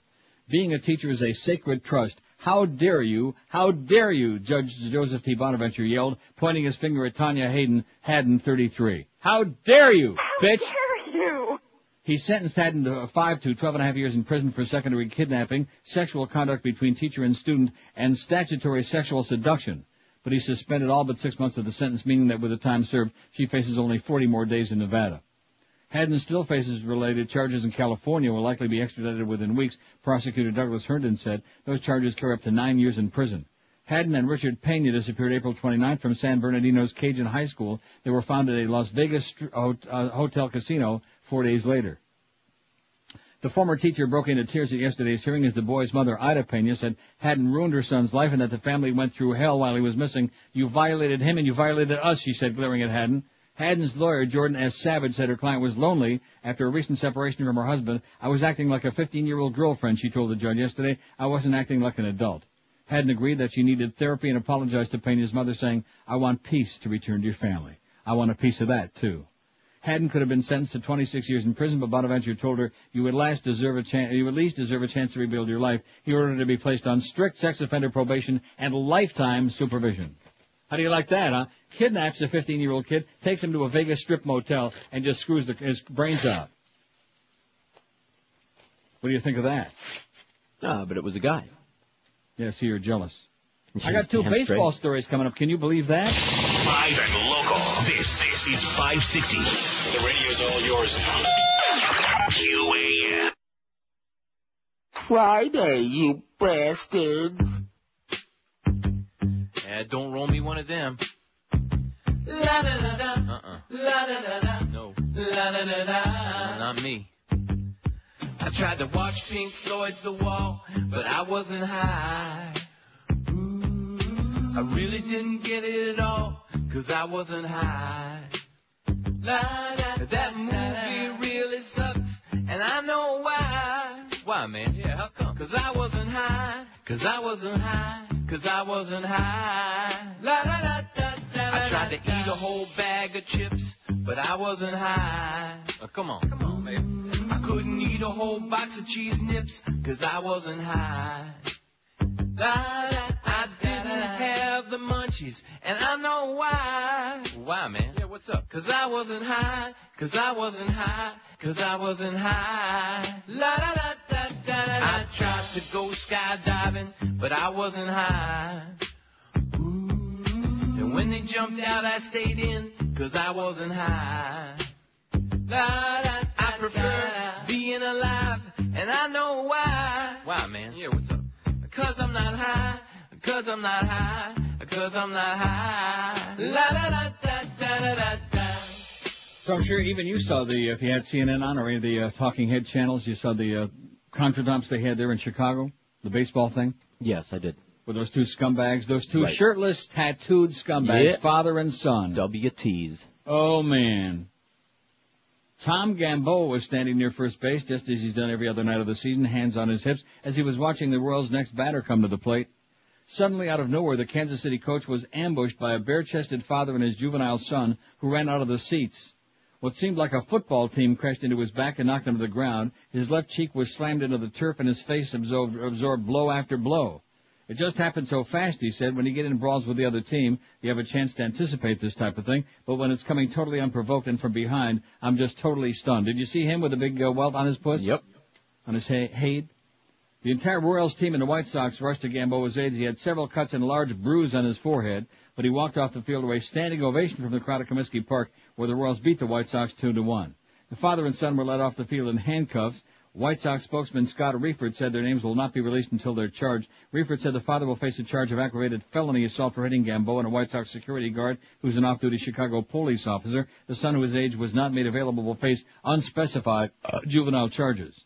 I would expect Major League Baseball to do something, Royals outfielder Chuck Knobloch said. It's amazing something like that hasn't happened before, but it's a fear of players because it seems like the fans continue to get more and more hostile. A folded up pocket knife was found at the scene. White Sox outfielder Aaron Rowland said he saw it fall out of one of the fans' pockets, and Royals closer Roberto Hernandez said he saw security guards place it in an evidence bag. How do you like that? They had a switchblade. Rednecks, shirtless rednecks with tattoos and a switchblade. Sounds like a recipe for a real pile of crap to me. Maybe it was a buck knife. And, of course, it was in the ninth inning, and by that time you do realize... Oh, of course. Right. That's the only way you're going to enjoy the game. Because that's the all-American way, and I've asked that question a million times back in the days when we were taking those stupid-ass phone calls. See, I've asked a lot of good questions over the years on the air, but never get answers to those questions. You want to know why? Why? Because people don't want to be forced to think about those things. Just like this athletes patting each other on the ass. Rectum. Oh, never got a response to that. The only endeavor where it's not considered to be a faggy thing is athletes. Lawyers, after they win a big court case, don't pat each other on the ass. Nobody pats each other on the ass unless they mean something by it. Unless, of course, it's athletes. Then it's acceptable behavior. Athletes? Athletes, that's right. Speaking of ass. Yes. Beast just weighed his fat ass. And? 229, down a pound. Oh! 55 pounds, baby. Oh! The once gigantic, humongous, disgusting, grotesque. Now, did the Beast hear that thing? Oh, that's right. He can't comment on that because he needs the job. Well, that's good work, Beast. Keep it up. 55 pounds on Balance for Life. And, of course, the Beast also does not participate in the Baba Ganoush, I'm sure. Does he? Just the Baba part. Oh. And that's a shame because I hear the Ganoush stuff is really the best part. I'm looking at your menus: chocolate strawberry pancakes, turkey, ham, onion, spinach, egg and cheese burrito, pizza omelet, pomodoro, pepperoni and mozzarella cheese, turkey, broccoli and cheddar souffle. I just had a blueberry muffin that was dynamic, and I'm going to have mushroom strudel. And now. that poppy lemon cheesecake, and pork fried rice, chicken mexicana. That's good stuff. Of course, it'll make you test positive. Chicken club wrap with tomato, cheddar, turkey, bacon, romaine, and Thousand Island dressing. Spinach fusilli siciliano with Lorraine Swiss. Oh, God, I'm getting hungry now. Seriously, the stuff on it is good, which is why I can stay on it. See, the fat boy gave me that ridiculous copy. I had it tear up the other day for Dial a Mattress. And next year he's threatening that he's going to get them to send me a good mattress for up here in Toronto, which would be great and much needed, much appreciated. But I'm not looking forward to coming home so I can sleep on a good mattress. Okay, I mean that's getting carried a little bit too far. But one of the things I am looking forward to is having the food every day in my little black sack, because I do enjoy that. And I'll be able to, get into that weight loss thing right along with the beast. The QM van will be out at CarMax, located in Miami, just off the 836 at 1300 Northwest 98th Court tomorrow from 11 to 1. Stop by to win prizes and free food from Atlantic City Subs, where Ira and the bread make the difference. That's with Miguel, I'm sure. Yes. Tomorrow will be between 11 and 1. CarMax, 1300 Northwest 98th Court tomorrow. I'm tongue-tied. That's because I got that Atlantic City Subs thing and I started thinking about our other good friend there, which I don't want to mention. The other baseball story, Mets have trouble with that wicked weed. Can you believe that? No, I don't believe it. At least 7 players suspected of marijuana use. Oh my God! What's it going to be next? Is that performance-enhancing marijuana? Right. At least 7 Mets have been suspected of using marijuana this season, part of an alleged pattern of drug use that reaches from the team's minor league system right up to the major league roster, sources close to the team have told Newsday. This is in today's Newsday on Long Island. Manager Bobby Valentine acknowledged he worried about the drug problem on his team as early as spring training and said he spoke to General Manager Steve Phillips about his concerns, although Phillips yesterday said he did not recall such a conversation. I've seen signals, but nothing definitive, Valentine said yesterday as he was drowned out by a cloud of smoke. Can you believe? Maybe that's why they played so crappy this year, you think? Maybe like all little when in doubt, they're kind of spaced out. A top team official, however, said the manager confronted rookie reliever Grant Roberts over suspected drug use this season. Valentine said he met with his team to discuss foolishness of drug use when rookie pitcher Mark Corey was hospitalized with seizure-like symptoms June 26 after smoking marijuana with teammate Tony Tarasco mere blocks from the stadium. Remember that story? No. I sure do. Tarasco, Corey, and Roberts are 3 of at least 7 Major League Mets who have been suspected of using marijuana this season. Most of the players involved came up through the Mets farm system. In addition to Corey, a number of those suspected are no longer with the team. Phillips disputed there's a problem yesterday. He said, I don't think we have rampant drug use in our Major League team, he said. Interviews with a high-ranking team official, a former prospect, and 2 people close to players in the organization in the aftermath of the Corey Tarasco incident raised new allegations. According to a friend, some of the Mets players, marijuana has allegedly been mailed into Shea Stadium inside a jar of peanut butter, and at least one Met regularly smokes marijuana in the players' parking lot. The source also said that a number of Mets players have been known to share a marijuana-filled limousine ride rather than taking the team bus from one city to another while on the road. A former prospect and 2 friends of current Mets confirmed that the team's minor leaguers have been warned in advance of supposedly random drug tests and learned how to avoid drug detection. One of the friends said the Mets minor leaguers have been known to buy marijuana and drug paraphernalia near hotels on the road in order to access it on the next trip to town. A team official and a friend of players said in addition to marijuana, ecstasy was another drug of choice among Mets minor leaguers. Valentine recounted how he talked to his team after Newsday reported the Corey Tarasco drug use in June. After one incident we had, I addressed the team about this stuff, specifically about how foolish it was, how it was illegal, and how embarrassing it could be for it to continue, Valentine said. In order to evade bomb-sniffing dogs that occasionally patrol Shea Stadium, a source who refused to be named said one player instructed an accomplice to pack the marijuana in partly filled peanut butter jars. Well, I bet you that's tasty, too. And when you start getting the munchies, you just reach in there, get the munchie, and it's extra crunchy. We're not going to get back into that again, are we? Open wide. They leave about a half inch to an inch of peanut butter on the outside wall, and then they just throw over the bag of inside the peanut butter, said the source, who also has knowledge that 2 of the young Mets may have provided drugs to teammates and players on other teams during spring training. Told of the drug allegations, catcher Mike Piazza said it's kind of disturbing if that's the case. I'm not against having fun. For me, if it's having a few beers if you're of age, you have to blow off steam somehow. But you think guys at this level will be completely focused in their careers, he said. First baseman Mo Vaughn said yesterday, I personally was never into drugs, just like what's-his-name used to tell us, Tommy Kramer. It's hard enough to play this game if your brain is normal. I don't know if that's a problem on this team. I hope to God it's not, he said. If there's something going on, we need to correct it. There's a thing in here about the stuff, let's see. This story goes on for pages and pages, but about the fact that, of course, when you're buying it, you have no idea what's in it. See, this is part of the problem of America's constipated, asinine, Stone Age position on legalization and even decriminalization. Is the fact, and of course, it's got to be legalization because decriminalization won't change that. You got to know what you're buying. God only knows what's in it when you get in it in a peanut butter jar. You know it. Or when you buy it on the streets of Amsterdam instead of the coffee shops. Although they're selling more important things than marijuana on the streets of Amsterdam. Crack coke. Why not? Crack coke. Come on, man. Ecstasy. They are that group That crowd, they could be the lowest form of subhuman scum ever to crawl around on the face of the globe. The Rastakoons in Amsterdam. They're just, send me. Speaking of drugs. Yeah. Agents arrest 7 in South Florida as part of internet rape drug trade. Remember we had good old Herr Ashcroft on the other day? Yes, indeed. The U.S. and Canada launched an all-out assault on the internet trade in date rape drugs this week. Date rape drugs this week with the arrest of 115 people in 84 cities. U.S. Attorney General Herr John Ashcroft announced yesterday. 7 people in South Florida were among those accused yesterday of buying or selling the drug GHB and its derivatives over the internet. GHB and its chemical cousins normally used in the production of industrial solvents also are abused as an intoxicant, muscle growth hormone, and most dangerously as a date rape drug causing drowsiness and loss of consciousness or worse. The use of the colorless, odorless liquid as a central nervous system depressant that can cause memory loss often makes prosecution of rape cases difficult, according to the U.S. DEA. Our campuses, our neighborhoods, and our communities are safer places for young women today because cyberspace just got more dangerous for drug traffickers, Ashcroft began. The DEA has documented 72 deaths caused by the GHB family. It doesn't get any more serious than that, said Special Agent Joe Kilmer, spokesman for the DEA in Miami. Operation Web Slinger, involving numerous federal and local investigators in the U.S. and Canada, confiscated about 3,000 gallons of GHB-type chemicals and more than $1 million in cash and property in the most significant offensive against date rape drugs to date. DEA Director Asshole Hutchinson said in Washington, D.C. Remember him, Asshole Hutchinson? No. Yeah, you do. He was the senator from Arkansas. Yeah, yes. I call him Asshole. Okay. He was one of the big anti-Clinton penis gate people. Yes. The investigation began 2 years ago and stemmed from operations in St. Louis, Detroit, San Diego, Mobile, Alabama, Sparta, Tennessee, Buffalo, New York, and Quebec City, eh?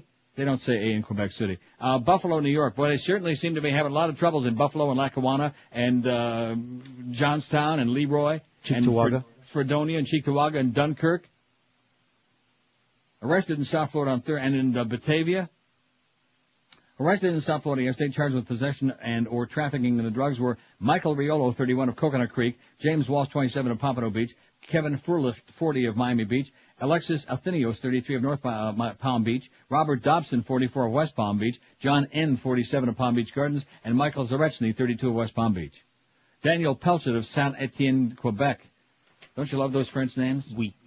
Saint-Étienne, Quebec, described by U.S. Assistant Attorney James Kennedy in Buffalo as one of the biggest providers of GHB in the world, was indicted on charges of unlawful use of the Internet and importation of GBL and BD and SPD and SPCA after 1,452 gallons of the chemicals were seized Wednesday from his business and residence.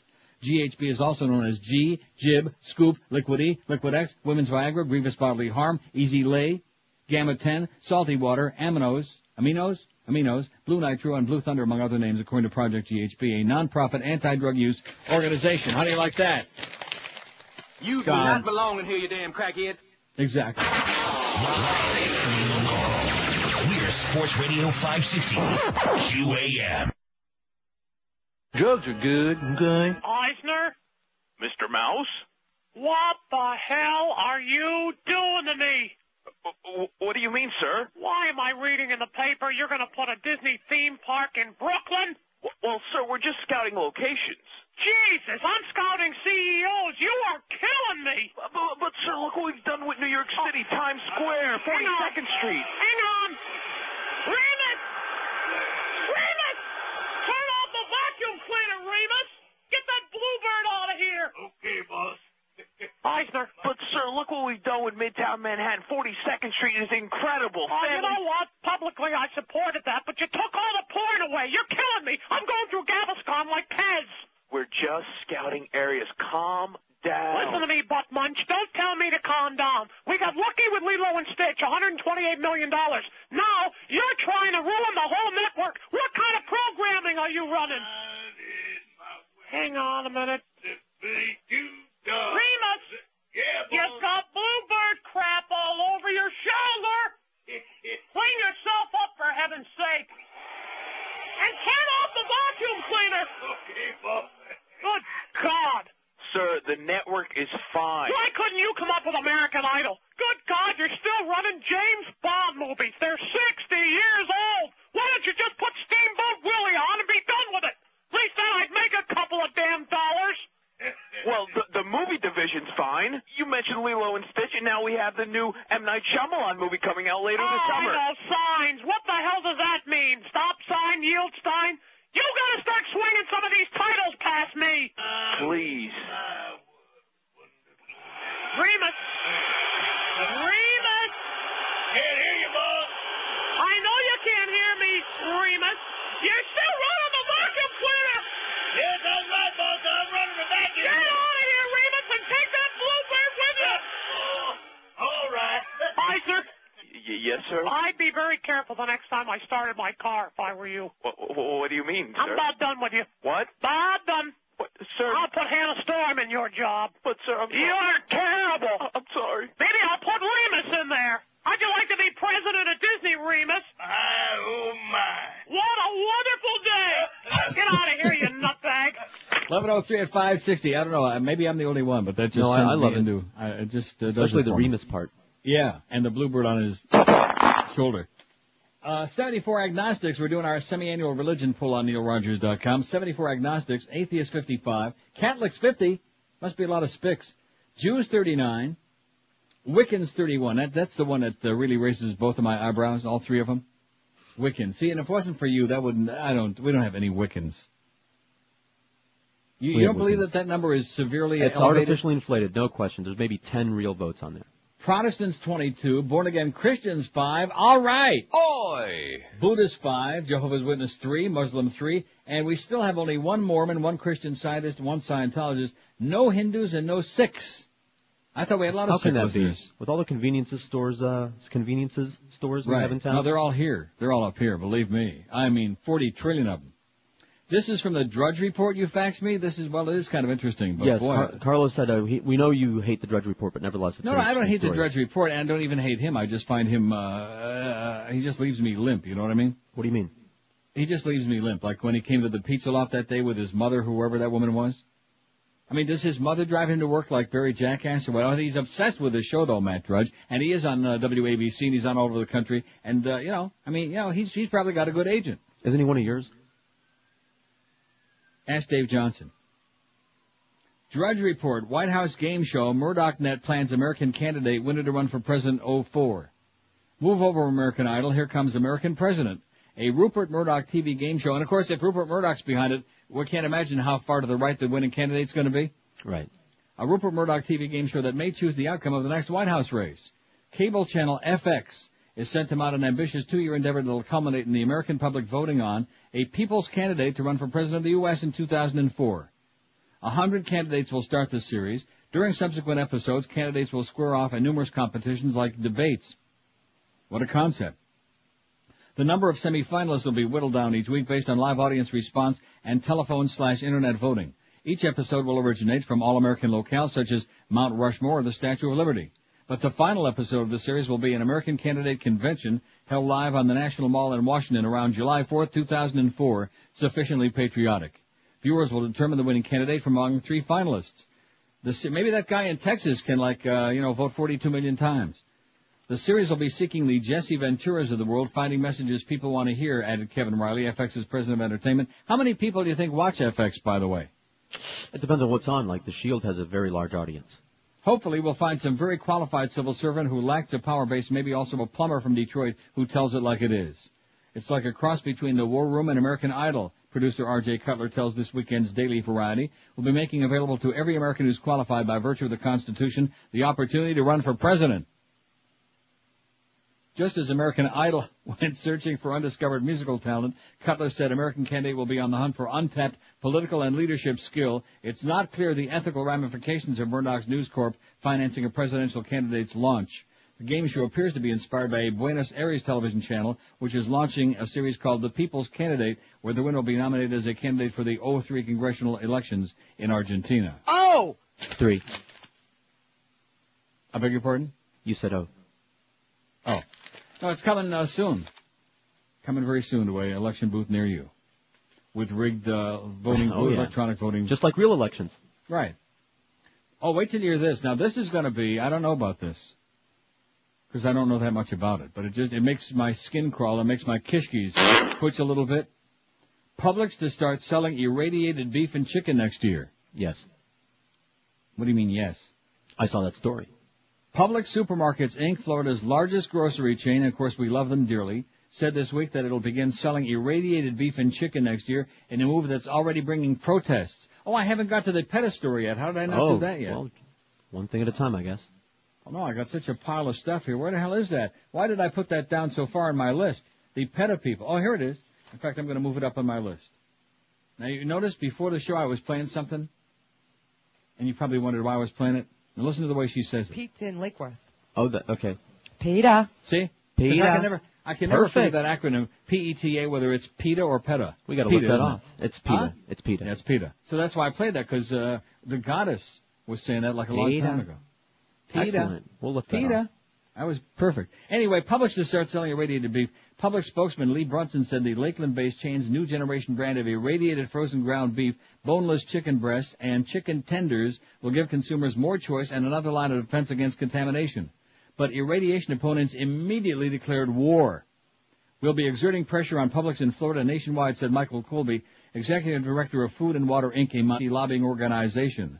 Colby, by the way, the Panthers lost last night in Montreal 5-2. Exhibition game. First exhibition game of the season. I thought I mentioned that because Mo won't let Gilda even mention puck on the air, or schmuck. Because when he says schmuck, he thinks he's talking about him, and if he says puck, he knows it's hockey talk. He don't want to hear that. Colby and the Leafs play Ottawa last night, tonight, their first exhibition game. Colby vowed to mobilize the group's 125,000 grassroots supporters nationwide. We'll be in front of as many Publix outlets as we can, he said. Oh, that's something to look forward to coming home to see them protesting in front of my Publix. Publix Direct is great, by the way.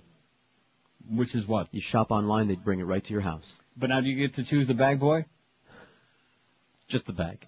Don't they have pictures there? During the past well, what's wrong with that? No, you don't get to choose the bag, boy. During the past 40 years, the FDA has gradually increased the number of foods, including beef, pork, poultry, and fresh fruits and vegetables, that can be irradiated, which kills harmful bacteria. But many grocers and restaurants, faced with critics' claims that irradiation can cause cancer, have been reluctant to sell the treated food. Others have been selling it without fanfare to avoid protest. In other words, real quiet. Keep it quiet. Publix, which has 711 stores in Florida, Georgia, South Carolina, Alabama, won't be the first grocer in the state to sell irradiated meat. Jacksonville-based Winn-Dixie Stores disclosed on Wednesday that it's quietly been selling irradiated frozen beef patties for about a year, and it's more than 1,070 stores in 12 states. I wouldn't buy the meat at Winn-Dixie if you paid me by the ounce. The beef people? I wouldn't touch their meat with your hand. Winn-Dixie spokesman Mickey Clerk said the company never announced it was introducing irradiated items, although the Huskin brand, Huskien, is labeled with a federally required irradiation symbol in a statement that the food was treated. What's the symbol? Is it like a little skull and crossbones? Like that, those three triangles? It's not a big item in terms of sales, Clerk said, but it gives consumers a choice. People who want to cook hamburgers rare, he said, can do so with irradiated beef with less concern about salmonella or other contamination. Sal, who used to play third base for the A's. Clerk said he couldn't say whether Winn-Dixie might add irradiated chicken or fresh products to the mix in the future. It all depends on consumer demand, he said. A number of other small regional supermarket chains, such as Wegmans Food Markets in New York. Oh! All right! Recently also began selling irradiated beef products. I love Wegmans. I like Loblaws better. We got Loblaws here, but I don't know where the hell they are. There's not one by me. Aren't you excited about that? We got Loblaws in Toronto? No. But I got Dominion, I'm excited about that. What a great store, man. I just like to hang out there for a few hours and just take a whole bunch of sacks. Publix said it'll consider selling irradiated fresh food in the future, a move that could make the chain even more vulnerable to protest. Most mainstream health professionals support irradiation as safe and effective, a way to blunt an alarming rise in foodborne illnesses and death. The Centers for Disease Control and Prevention said in a statement on irradiation that an overwhelming body of scientific evidence demonstrates that irradiation does not harm the nutritional value of food, nor does it make the food unsafe to eat. Just as for the pasteurization of milk, it'll be most effective when irradiation is coupled to careful sanitation programs. The Publix products will be treated at Food Technology Service, Inc., a plant near Lakeland, a small company that's been zapping poultry, fruit, and vegetables since '92, despite sporadic protests from various groups such as Food and Water, Inc. How do you like that? Those people are lunatics. All it does is kill organisms. You don't want anything to be alive in your meat. And that's it. It's great. But you want your meat to be alive. That's the question. Lively. You don't want nothing alive in your meat, but you certainly want your meat to be alive. That's what they say at Cemetery Village. In fact, that's their slogan for the new year. 12 minutes after 11 at 560. WQM, is there still anybody out there who's not plunging their brains out at VIPSportsbook.com? If so, I got to tell you, you're missing out on a really great sports book. You hear a lot of ads these days, but do some research before you plunk your hard-earned money down at some unstable third-world sports book like at Cemetery Village. Let me help you out. VIPSportsbook.com is the only book to be unanimously endorsed by the industry watchdogs, all of them. They're Dutch-based, so how bad can they be? And they're one of the first online sports books. So seriously, if you go on the roll of a lifetime, at that point you want to be with the best sports book out there. Make sure you get your cash. VIPSportsbook.com is the one. VIP's Sportsbook. The football season is in full force, and you need to be with the best. VIPSportsbook.com. So open an account online, and when you do that, you get you a 15% sign-up cash bonus. And did I mention? I don't think I did. They have the highest parlay odds in the world up to 2001. Did I mention that Gary Sarner is an asshole? I'll say it again. Get over to VIPSportsbook.com and play the book with class. That phone number is toll-free, 1-866-VIP-BETS. That's 1-866-VIP-BETS. What you waiting for, man? Go to VIPSportsbook.com and get that 15% cash bonus signing up online right now. VIPSportsbook.com, where you be the VIP. Live and local. This is Sports Radio 560, QAM. I hate you.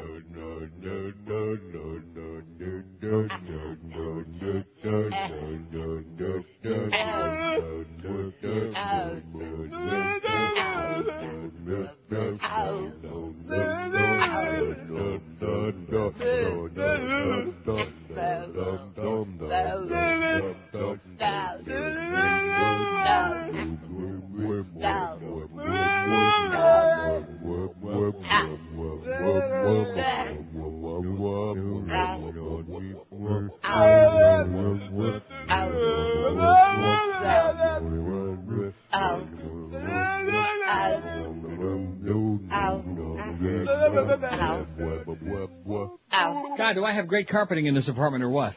Thank God. You want to know why? Why? Well, I put my bottle of caffeine-free Diet Coke down there, and I didn't have the top sealed completely. Okay. And when I backed up my chair, my beautiful office chair that I bought with my own heart and put together, as a matter of fact, I knocked it over.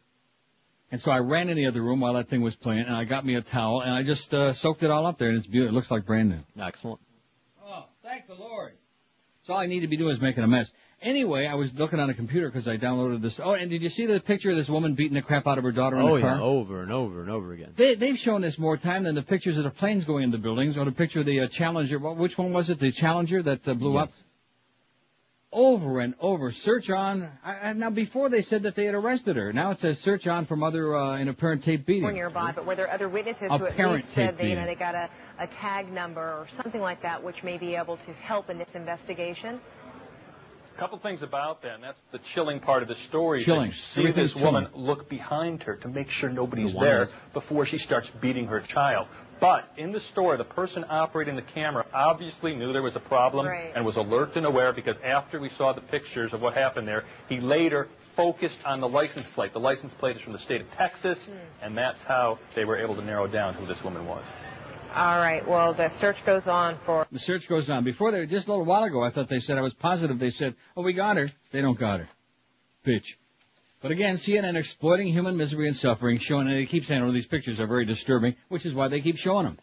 The girl's name is Martha. Well, we know that. We don't know her mother's name or where the hell she is, that bitch. But How do we know just... that? Huh? How do we know her name is Martha?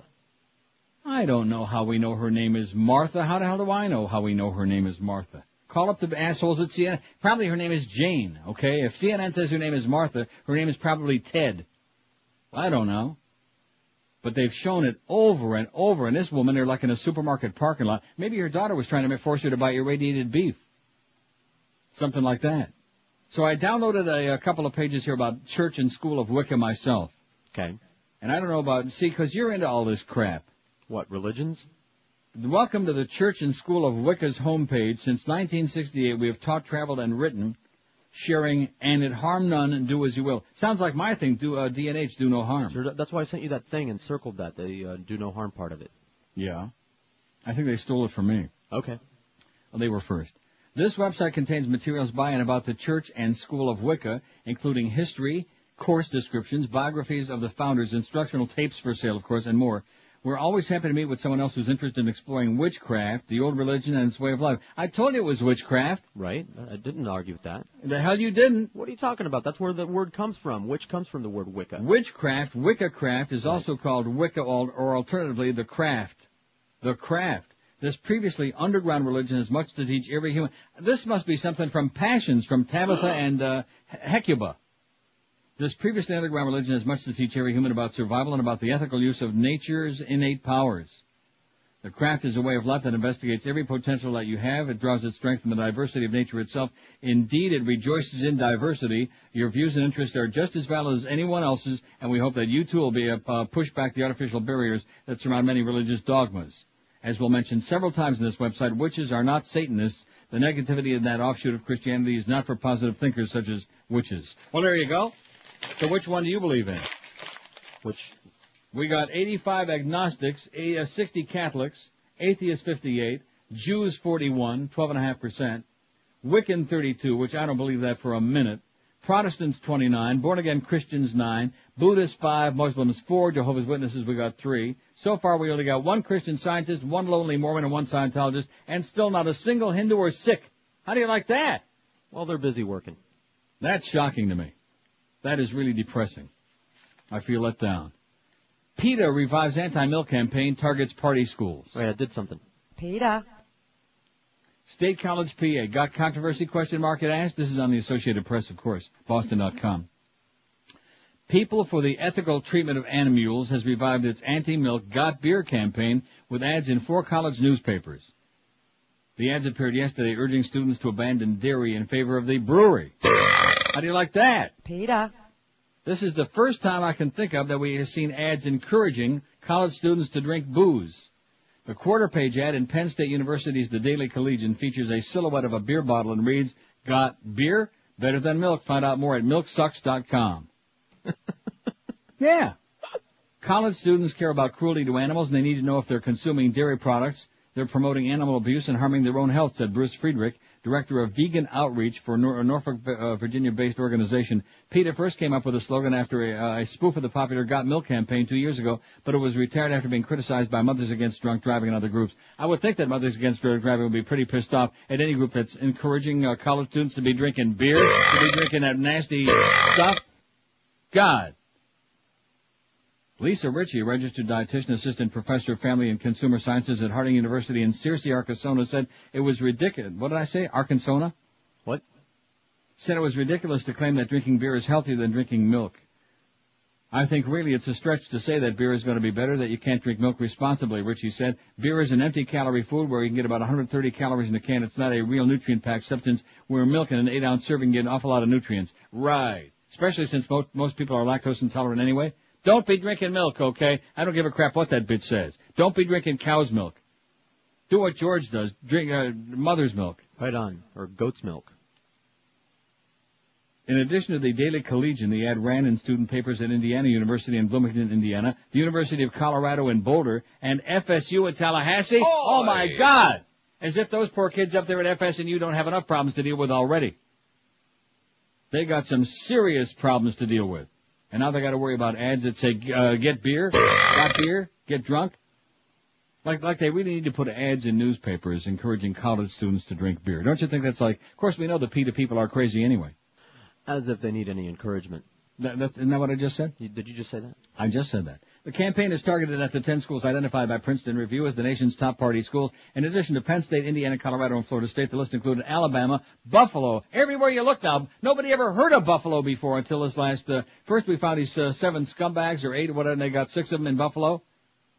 You know what I'm saying? Right. And now we got every other nasty story. Well, they're taking a little heat off Miami. Now it's Buffalo that blows. After further review, Buffalo still sucks.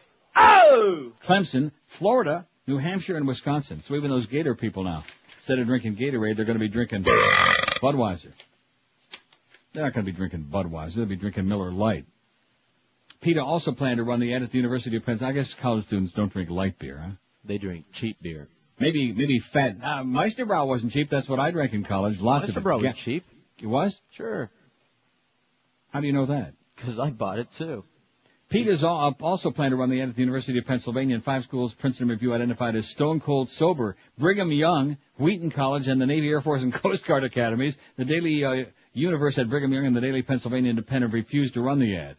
It has nothing to do with PETA, nothing to do with the fact that it refers to alcohol, said Matthew Mugman, executive director of the Daily Pennsylvanian. It really was a wording issue without getting into the specifics.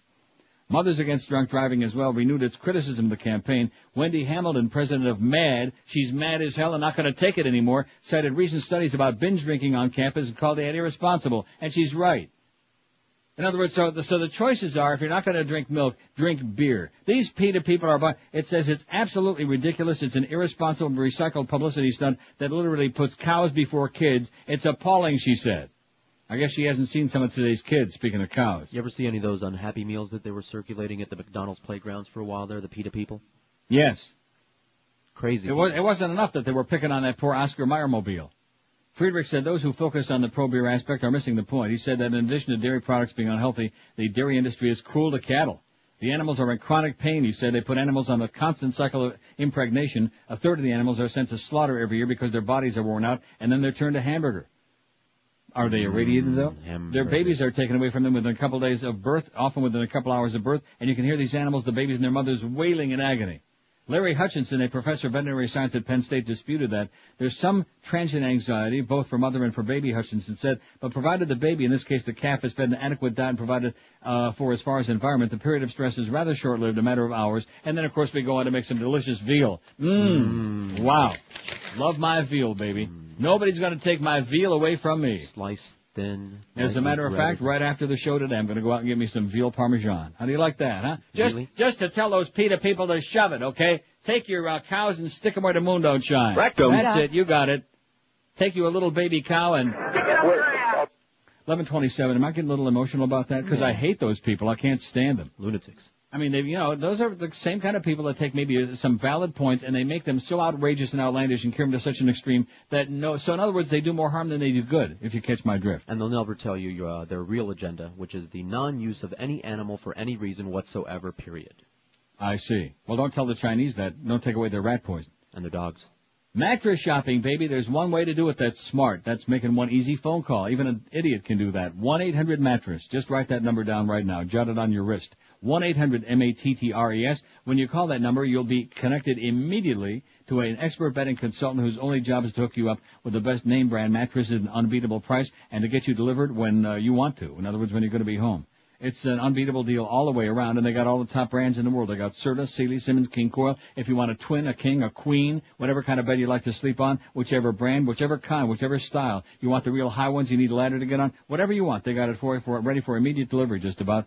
Any 2-hour window, any day of the week, 7 days a week, when you're going to be there, instead of sitting around praying, hoping that somebody might show up. And also you get that 30-day in-home comfort guarantee so you can test your mattress the only smart way, the only way to test it out when in doubt is to sleep on it and bounce around and do obscene things on it. So if you want to get you a great new mattress and a super night's sleep for years to come, do what I always do. Call the experts at Dial a Mattress toll free, 1-800-MATTRESS, 1-800-MATTRES, or check them out on that worldwide wicked web at mattress.com. Live and local.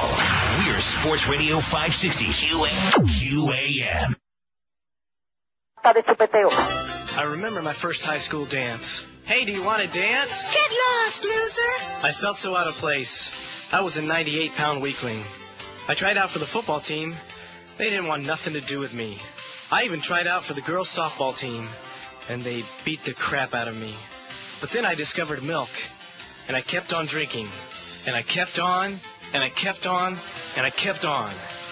And now, after 4 years of drinking milk, it's graduation time, and I'm still a 98-pound weakling. That's why I'm up here on this water tower with this high-powered rifle. Hey, congratulations! Screw milk! It don't do a damn thing! I got your milk right here, pal! Screw milk! 11:33 at 560. There was a guy on a show, a Canadian show the other day. I have no idea what channel it was on, not that it makes any difference, who was carrying on like a lunatic. They were having a big debate about milk. And he was carrying on like a maniac about how most people are lactose intolerant, that milk and dairy products, like a lot of cheese, which unfortunately I eat, are the main causes of prostate cancer. Really? And that if people would just stop eating dairy products, that the incidence of prostate cancer would almost disappear, is what he said. How do you like that? Don't forget the cheese. Arrested Delray priest now faces federal sex charge. Oi! The federal prosecutor put a Boca rabbi in prison last year for soliciting sex from teenage boys over the Internet. Took aim yesterday, a Roman Catholic priest arrested last week on a similar charge. Federal prosecutors unsealed a criminal complaint yesterday against the Reverend Elias Guimaraes, 43, remember him? No. Oh, maybe you were out sick that day. I had the story. Of Our Lady Queen of Peace Mission west of Delray Beach, hours after he had a bond hearing before Palm Beach County Circuit Court Judge Marvin Mounts.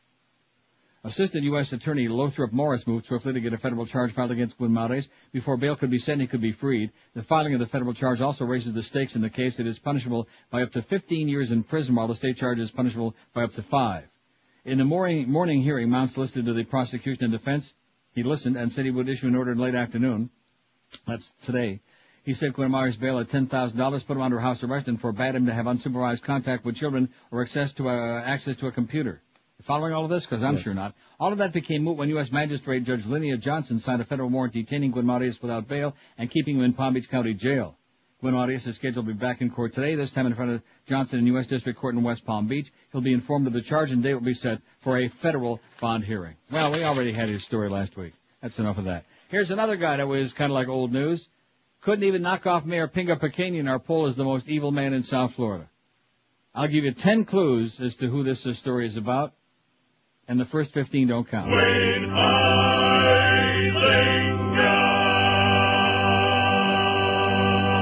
He's kind of like a hit-and-run guy, you know. He gets his thing in Blockbuster, and then he runs, you know, and then he gets his thing with the Panthers, and he runs off, and the Marlins. Makes his buck and then drops it. Right.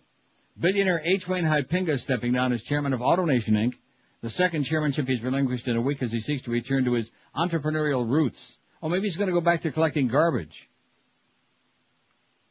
Huizenga said yesterday that AutoNation CEO Mike Jackson will replace him as the auto retailer's chairman on January 1. That allows Huizenga's announcement on September 13 that he'll retire at year's end as chairman of Republic Services, Inc. Huizenga will stay on as a member of the board of directors at both companies. He remains the chairman and chief executive of Boca Resorts, Inc. and of South Carolina-based Extended Stay America, Inc. That Boca Resorts, Inc. started out as Florida Panthers at whatever it was stock. And then all of a sudden it magically turned into Boca Resorts, Inc., into a hotel stock, et cetera, and so on. Huizenga has long dominated South Florida's corporate culture, amassing fame and fortune by leading Wall Street Titans, AutoNation, and Blockbuster Entertainment Corp. Before that, he helped build Waste Management, Inc. in Chicago. You know what we're talking about? Waste Management? Yeah, in Chicago, no. But Huizenga, who turned 65 in December, said he wants to shift his focus from corporate management. I want to be out on the road making deals and investing, he said. And like I've said before, how much is enough, Wayne? When do you have enough to be not to be out there making deals and wheeling and squealing and et cetera? Huizenga declined to comment on specific investments, but through his actions, beginning with last October's sale of almost half his 32 million AutoNation shares and his recent public comments, he has signaled his interest in creating a business concept to rival Blockbuster and AutoNation. Whether we'll find another Waste Management or Blockbuster or AutoNation or Extended Stay again, I don't know. The chances of doing something like that again are probably quite slim, Huizenga said, who uses Fort Lauderdale-based Huizenga Holdings as an investment vehicle. But that doesn't mean we're not out there looking. He's looking. He's going to outdo himself. Bigger and better and more gigantic and put more little people out of business. Attaboy, Wayne. Not another pre-story here. Yes. What do you mean, yes? Oh, the extra one, I thought. Oh, I just reached back and picked it up. Woman pleads guilty to state charges she arranged for Waterbury mayor to have sex with children. Is that the one? No, that's a different one. No, that's different. A convicted prostitute pleaded guilty Wednesday to state charges that she helped arrange sexual encounters between former Waterbury, Connecticut Mayor Philip Giordano and her young daughter and niece. The 31-year-old woman had pleaded guilty to federal charges last week. As part of her plea agreement, she admitted Wednesday in Waterbury Superior Court to charges of conspiracy and risk of injury to a minor. The woman said nothing in court, but prosecutors revealed details of her statements to authorities, providing a look into the government's case against the Giordano, the three-term mayor and Republican nominee for U.S. Senate in 2000. Not a good Republican. Westbury State's Attorney John Conley said Giordano paid the woman about $50 to arrange oral sex with the... Oh, no. Yes. Westbury State's Attorney John Conley said Giordano paid the woman about $50 to arrange oral sex with the 9 and 11-year-old girls on about 15 different occasions while he was mayor. The woman's admitted bringing one or both of the girls to the mayor's office, Giordano's former law office, his former home in Waterbury, a condominium in the city, and his car for sex, she said. Because the girls had no knowledge of sex, she showed them what to do. She's indicated that she's a crack addict. She's indicated she was addicted to drugs. She did it for the money. The AP is not identifying the woman because of her relationship to the sexual assault victim. That could be the sickest story. Man. Yeah. Diocese of Lexington announced yesterday was issuing a 1-year suspension to 2 Catholic priests who pleaded guilty to charges of exposing themselves at Jacobson Park. The Reverends Kenneth P. Waybill and William G. Poole, no relation to a pocket, have resigned their parishes at parish post at the diocese's request, church officials said yesterday. Waybill, pastor of St. Joseph Parish in Winchester, and Poole won't be kicked out of the priesthood, but they must refrain from public ministry for a year, according to a statement released by diocese spokesman Thomas F. Shaughnessy. Oh, don't you love that name, Shaughnessy? Good Irish Catholic boy? Aye. The punishment is subject to review in 6 months if Pope John Paul II appoints a new bishop to head the Lexington Diocese. Well, there you go. That's not too exciting. Former Ohio priest over alleged abuse. 3 men and a 12-year-old boy. See, here's another one of these stories they keep telling us, oh no, it's just fags with teenagers. It's just those chicken queens. See, the chicken hawks are in Washington now. You know, Rumsfeld and Cheney and that crowd. 3 men and a 12-year-old boy sued 2 Roman Catholic dioceses yesterday, saying they were abused by a priest who was dismissed in Youngstown, later hired by the Saginaw, Michigan diocese. Isn't that where, what's his name was from? Who? Question mark from a question mark in the Mysterian, Saginaw, Michigan. Remember that? Yes, of course. 96, the civil 90, lawsuit whatever. was the 8th of its kind filed in 2 days in Ohio by Jeff Anderson, a St. Paul, Minnesota attorney whose firm has said it handled more than 500 cases of abuse by clergy in 20 years. While many sexual abuse allegations against Ohio priests are from the 60s to 80s, the Michigan boy in the latest lawsuit said he was abused as recently as last year. The Reverend John E. Hammer and both the Youngstown and Saginaw dioceses are named in the lawsuit, according to Mahoning County Common Pleas Judge R. Scott Kirschenbaum. Hammer, 49, announced his resignation from the pulpit of St. Mary Church in Alma April 27th after the allegations from Youngstown emerged. He had been pastor at churches in Alma and nearby St. Louis, Michigan, in the Saginaw Diocese. Steve Catalano and the other 2 men, now in their 30s, say they were abused in the Youngstown Diocese starting in 1979. Catalano's hometown was not available. Anderson said the 12-year-old boy was abused in 2001 while attending St. Mary in Alma. 12-year-old boy. We rest our case. 19 till noon at 560 WQM. Boy, I'll tell you, it's a long show today, you know what? I don't know. I'm kind of liking it. I'm not saying I'm not liking it. It just seems to me like it's 19 till 1. Don't you think it's 19 till 1? It ought to be. I think up there like in Nova Scotia or somewhere it's like, in fact, there are some places where it's like an hour and a half difference. Are you aware of that? I think that is Nova Scotia, where it's I'll be danged. Hour and a half difference up there. Well, they're a little strange up there, eh? It's a weird concept. Just ask my friend Wally Hennessy. He'll tell you about those folks, eh? How's it going, eh, Wally? Wally. Oh, there goes that other horse by. There goes Varen right on by like you and Moneymaker like you're standing still. Well, that's okay. Nice try, baby. Hey, with your busy lifestyle, you need all the energy you can to feel healthy, especially in the tremendous humidity and all the crap that goes on in South Florida. The hurricanes and the rain and with the rain and the wind in your hair. I'm playing that by Pat Boone a little later, aren't I? No. Okay. Oh. Anyway, Oleomed can help you stay in good health because it contains all kind of good stuff for you.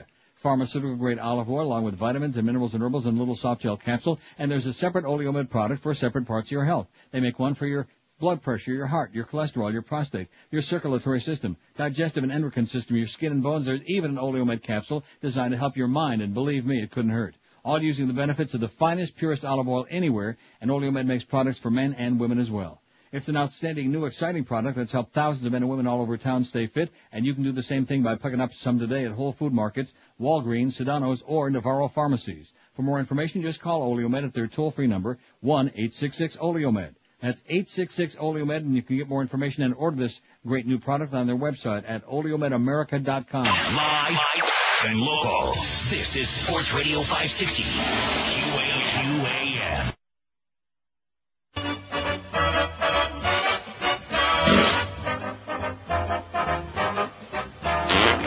Have $1 million weekend. All right. WQAM 56. Killed my dad with a ball bat. Crushed his skull like an egg. I used some lumber from Louisville. Just 12 years old, but I know how to kill, so my sugar daddy's a sick f***. He treats me like he's a priest. When I beat Dad's face with the bat, he looked like Diane Weed.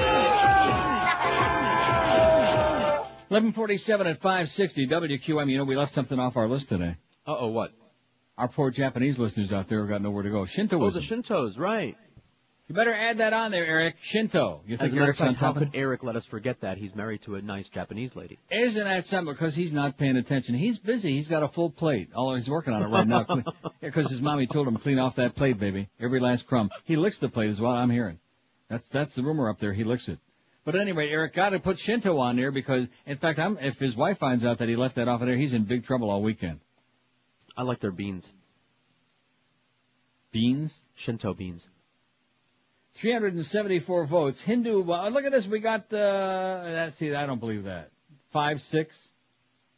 All of a sudden. Well, Hindu 1, Scientologists, we got a pair. 2 Mormons, 2 Christian Scientists, 3 Jehovah's Witnesses, 4 Muslims, and a partridge in a pear tree. 5, 6, I guess that's possible. 6 Buddhists, 11 born-again Christians, 34 Wiccans. Have you ever met a Wiccan? Yes. I told you, I wasn't lying. I know several. You know several Wiccans? Sure. Carlos knows a Wiccan, he said. Carlos is a Wiccan? He knows one. Carlos is a Wiccan? I'm going to get that money taken back. He's going to start making wicked spells like Tabitha from Passions around that building. Get that green slime going, Carlos. It can't hurt. I'll give you some names, okay? Protestant 35, Jews 43, 11.4%, Catholic 65, 17.2%, Atheist 69, and Agnostics 92. You put those two together, it's like 45% of the audience. It's getting closer and closer to half. The audience are non-believers in the fairy tales, which is great. I like that. It's moving up all the time. Oh, you're going to love this story. Okay. This is one of my favorites. Proof of person of interest sought. This is in USA Today. A U.S. Senator has asked Attorney General John Ashcroft to explain his repeated description of former Army scientist Stephen Hatfield as a person of interest in the probe into last year's deadly anthrax attacks. In a letter to Ashcroft on Wednesday, Senator Chuck Grassley, Republican of Iowa, sought written proof of the existence of Justice Department policies that define the term person of interest and explain its use. Veteran FBI agents say they're unfamiliar with the term. Ashcroft has used it in news conferences and in several TV appearances to explain the focus on Hatfield, 48, a former researcher at the U.S. Army Medical Research Institute of Infectious Diseases at Fort Detrick, Maryland. Hatfield was one of about 40 scientists in the U.S. and had access to both anthrax and expertise in how to handle it. Grassley, a frequent FBI critic, said he has no views about the FBI's focus on Hatfield. It's important that the government act according to laws, rules, policies, and procedures rather than make arbitrary decisions that affect individual citizens, he said. Brian Sierra, a Justice Department spokesman, declined comment on his request. Pat Clausen, a spokesman for Hatfield, said Grassley's questions are right on target and go to the core of the abuses of civil liberties here. Traditionally, the FBI has used such terms as suspect, subject, and target to describe people under investigation. The terms are used at different stages of a probe and differ legally. A USA Today search of the U.S. Attorney's Manual, the Handbook for Federal Prosecutors, on the Justice Department's website Wednesday yielded no hits on the term person of interest. How do you like that? They couldn't find it. The manual contains several references to suspects, subjects, and targets. A suspect is used generally to describe anyone who comes under suspicion by law enforcement. A subject is defined as a person whose conduct is within the scope of a grand jury probe. A target is a person as to whom the prosecutor or the grand jury has substantial evidence linking him or her to the commission of a crime. Grassley asked Ashcroft to provide examples of others who have been publicly named in the past 3 years as a person of interest in an investigation. The senator also requested about justices information about their policy on seeking the removal of a person from a department-funded program. Nice going there, Senator Grassley. Good old Republican. You know which one that is? Yep. The old coot with the glasses? Nice going there. Coot. He's an old coot. He's a wrinkled-up old coot, but he's a good guy. Good old Chuck. I always call him by name, Chuck. Death taxes and a miracle in Naples. I think that it's approaching noon now. It's Friday. I think this is an appropriate time for this story. The substance many Neapolitans believe is the dried blood of their patron saint liquefied right on cue Thursday in a twice-yearly miracle. I'm so tongue-tied I can't even read this. In a twice-yearly miracle. Thousands of faithful crammed into Naples Cathedral. Now, this isn't Naples, Florida. The only miracle over there, according to Bob Vermouth, is that the Beasleys have an IQ enough to get out of bed in the morning. That's what he told me. This is Naples, Italy. Thousands of faithful crammed into Naples Cathedral to see the blood of the 4th century Saint Gennaro turn from... Is that like related to Maria Gennaro, you think? No. Who's on TV doing news in Buffalo here? Saint Gennaro turned from powder to liquid, which they see as a good omen for the city and the world. Let's hear it! Oh! All right. The miracle has been recorded almost without fail for the past 600 years. On September 19th, the saint's feast day, and the first Saturday in May. When the blood has remained dry, tragedies have followed. Scientists have confirmed that the substance inside the closed vial is blood, but can't explain why it regularly turns to liquid. Cardinal Michel Giordano told the congregation this year's miracle was especially good because the blood had liquefied in less than an hour. Really good omen. It's an extraordinary event also because you can see clearly that the blood has changed color. That's with an O-U-R, like that. And there's more. Well, no, this is from CBS News. You have to say color. No, but why does CBS News spell it that way? It's not a Canadian thing. It's not a British thing. This is some Guido over there. Anyway, it's an extraordinary event because you can clearly see the blood has changed color and there's more of it, Giordano said, holding up the glass vial. In 1998, Giordano was under investigation. Here we go. Here we come with the good stuff, okay? Speaking of blood money. In 1998, Giordano was under investigation for loan sharking, extortion, and criminal association. That year, the blood appeared to liquefy after thousands of Neapolitans carried a statue of the saint through the central streets of the city and then celebrated Mass in the cathedral. The miracle served to spark immediate impassioned debate among Italians over whether it was a sign of divine favor for the cardinal in his loan sharking case. Disaster has struck at least 5 times after the blood failed to liquefy. In 1527, the plague killed 40,000 people, and more recently, in November of 1980, some 3,000 people died in a massive earthquake that struck southern Italy. How do you like that? So it's good for the public, and it's good for his criminal charges, too. The good cardinal. Article says gays should not be priests, speaking of the Vatican and Italy in that neck of the woods. A staff member of an influential Vatican office has published an article arguing that gays should not be ordained as priests in the wake of the clerical sex abuse scandal. If a man is gay, then he should not be admitted to holy orders, and his presence in the seminary would not only give him false hope, but it may in fact hinder the therapy he needs, Monsignor Edward Baker of the Congregation of Bishops wrote. Reached by phone in Rome, Baker would not immediately say whether his supervisors reviewed or approved the article before it was printed in the Jesuit magazine America due out Monday. However, church observers say Baker's arguments were evidence of the Holy See's views on homosexuality at a critical time for the Roman Catholic Church. Maricon, maricon, that's what he was saying under his breath, maricon. The Congregation for Bishops is one of the most important offices in the Vatican because it deals with bishops' conferences, and it also recommends names to the Pope to appoint bishops around the world, said the Reverend Thomas Reese. No relation to Bobby Reeser, editor of the New York-based magazine. No relation to Harvey Reese. I think the article helps us understand the thinking of at least some people in the Vatican on the question of ordaining gay men. Baker frames the article by noting that the church and society have focused partly on the role of homosexuality in the clerical sex abuse scandal. He then asks whether a man with predominantly homosexual tendencies should be allowed to join the clergy. Most of the victims of molestation by priests have been adolescent boys. See, there we go with that lie again. Yes. Any of these stories we had today, were there like adolescent boys involved in them? I don't think any of them. They were all like 9 and 12 and 13, which, I don't know. Maybe we're just getting some bad information. Experts on sex offenders say there is no credible evidence that homosexuals are more likely than heterosexuals to abuse children, but several church leaders have concluded that gay clergy are to blame for the scandal that has plagued the American church this year. In other words, they're a good scapegoat, as usual. The Vatican is reviewing the newest discipline policy for abusive priests that the U.S. bishops approved 3 months ago. The church teaches that homosexuality is a disorder, not a sin, but engaging in gay sex is sinful, they said. They enjoy it, but it's sinful. I mean, if nobody committed no sins, then what would be the purpose of confession, right? Oh, of course. Estimates of the number of homosexuals in seminaries vary dramatically from 10% to 50%. 90. Within several months, 95. Within several months, the Vatican team will start evaluating all U.S. seminaries, and the issue of gays studying for the priesthood is expected to be a top issue. Early on in the scandal, Pope John Paul II spokesman publicly questioned whether gays should be ordained. John Paul told visiting Brazilian bishops September 5th that men with obvious signs of deviations must be barred from becoming priests, alluding to the crisis in the church. Baker is a priest of the Diocese of Allentown, Pennsylvania, and one of about 20 staffers at the Congregation of Bishops. He argued that even celibate gays may not be good candidates for the priesthood. He worried that homosexuals would have difficulty remaining celibate in the all-male seminary environment and would struggle with or deny church teaching on homosexuality. He also, I guess, gay people also shouldn't be in college in all-male dormitories. Right. Well, good thing they got co-ed dorms now. And it's certainly not in locker rooms. Yes. He also said gays may be more familiar with certain patterns and techniques of deception and repression as they learn to survive in a predominantly heterosexual world, hurting their spiritual development. It may be that a man could be healed of such a disorder and then could be considered for admission to the seminary and possibly to holy orders, he wrote, but not while being afflicted with the disorder. Not while being afflicted with that thing, with that faggy thing. They can heal you. They can help you with that, you know. Yeah, heal this. It involves the laying on of hands. Heal this, Father. Physician, heal thyself. Remember that? Uh-huh. I don't know too many physicians who could heal themselves when you come right down to it. 11:56 at 560 WQM. Our big noon to 1 hour is coming up. It seems like I've been here only like 20 hours today. I don't know why that is. I don't know. Seems like I've been here like for a coon's age today, but the weeks are going by fast, though. Yeah. The weeks are flying by. Before you know it, I'll be back there. Oh.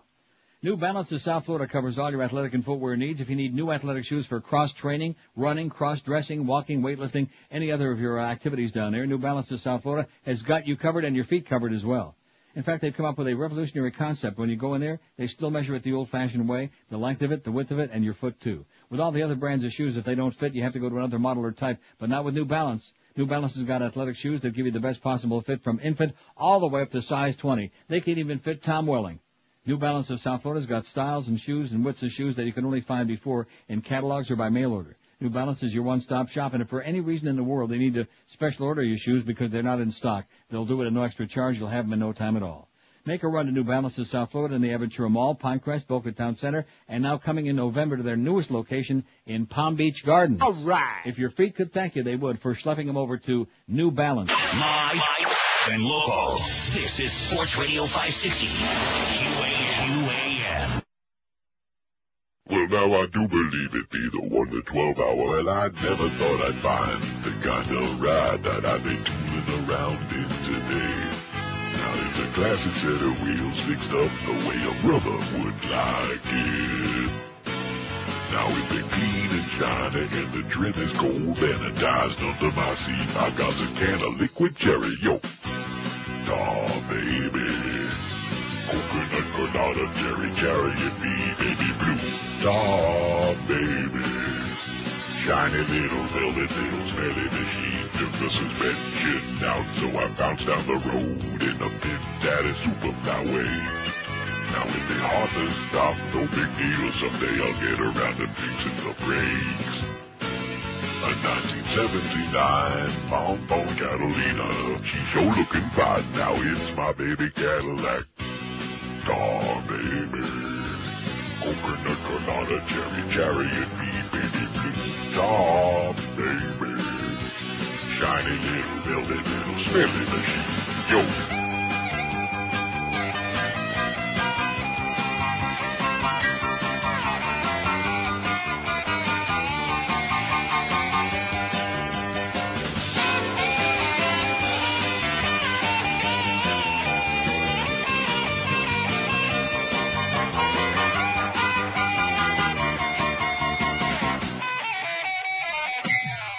I got my windows down on a hot summer day, 'cause the AC don't work no way.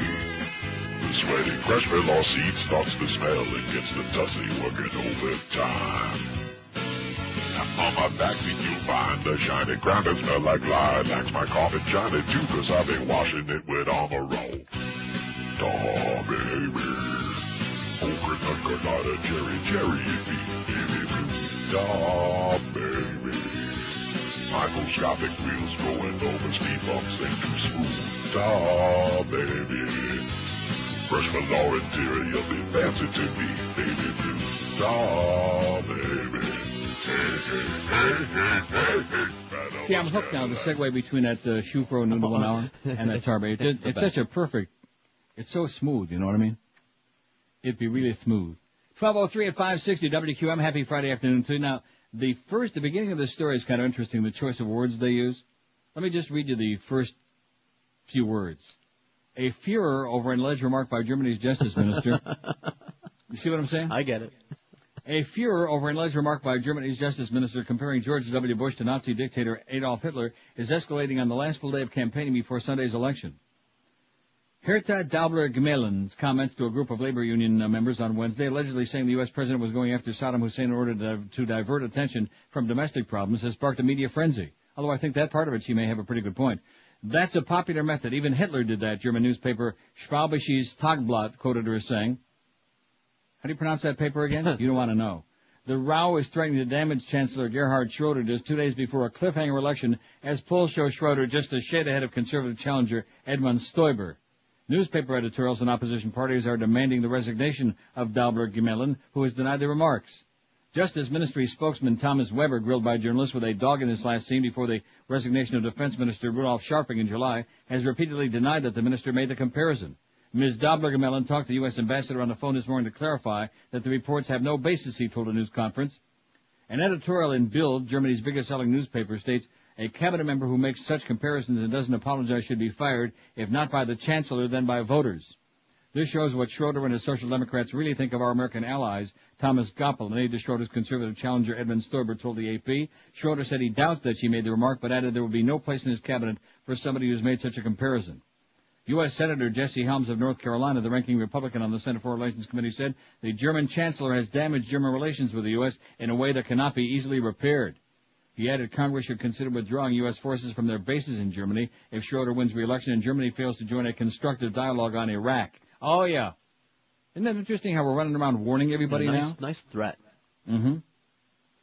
Stoiber, premier of the wealthy state of Bavaria, well, I do like Bavarian cream pie, is due to hold a final evening rally in Berlin tonight before heading back to his state capital of Munich on Saturday.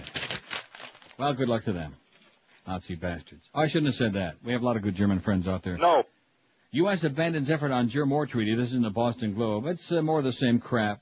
The Bush administration has abandoned an international effort to strengthen the Biological Weapons Convention against germ warfare, advising its allies that the U.S. wants to delay further discussions until 2006. A review conference on new verification measures for the treaty had been scheduled for November. Less than a year after the State Department envoy abruptly pulled out of a biowarfare negotiations in Geneva, promising that the U.S. would return with new proposals, the administration has concluded that treaty revisions favored by the European Union and scores of other countries will not work and should not be salvaged, administration officials said yesterday. The decision, which has been conveyed to allies in recent weeks, has been greeted with warnings that the move will weaken attempts to curb germ warfare programs at a time when biological weapons are a focus of concern because of the war on terrorism and the administration's threats to launch a military campaign against Iraq. It also comes as the administration, which has angered allies by rejecting a series of multilateral agreements, is appealing to the international community to work with it in forging a new UN Security Council resolution on Iraq's programs to develop weapons of mass destruction. The 1972 Biological Weapons Convention, which has been ratified by the U.S. and 143 other countries, bans the development, stockpiling, and production of germ warfare agents, but has no enforcement mechanism. Amy Smithson, a biological and chemical weapons specialist, said the administration is making a mistake by halting collaborative work to strengthen the convention. Not a day goes by when they don't mention the Iraq threat, she said. That's right. Well, it's dangerous, but we can wait. Right. In fact, there was Hermann Goering Rumsfeld just the other day cooking up that thing in front of Congress. That was a disgrace, that smallpox scenario. Yeah. But, hey, listen, the boogeyman's got smallpox, and, of course, it's an interchangeable boogeyman. One day it's this one, the next day it's that one. One day it's Osama Yamama, the next day it's Saddam. Whichever one is the boogeyman of the du jour. French government to seek return of Nazi war criminal to prison. Speaking of Nazis, the French government said yesterday, and, of course, there's been a big flap about this. First they let him out. And, of course, the French, as we know, never met a dictator. They never met a terrorist. They never met a Nazi that they didn't like, the French. Always a good haven. You always read about some scumbag who's hanging out on the French Riviera. Yep, they love him. The French government yesterday said it would seek to overturn the decision to free Maurice Papon, although we do like his mustard. The highest-ranking French civilian ever to be convicted of Nazi war crimes in WW2, with support from both President Jacques Chirac and Prime Minister Jean-Pierre Raffarin. Justice Minister Dominique Prében ordered the state prosecutor in Paris to seek the reversal of a decision by a 3-judge appeals court panel on Wednesday to release Mr. Papon, 92, from prison because of his age and poor health.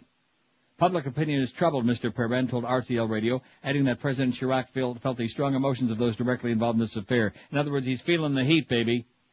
Mr. Chirac's new center-right government is especially concerned that the release will spark public protests in France over the freeing of a Nazi war criminal and fuel the perception abroad, especially in the U.S., that France is anti-Semitic. No, it's not a perception, okay? It's a reality.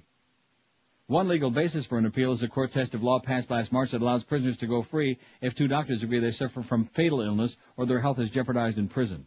Bernard Kouchner, former health minister who championed the new law, said that it had been misused in the Papon case. He said the law was intended to help convicts with life-threatening illnesses like AIDS or cancer to get proper treatment unavailable in prison.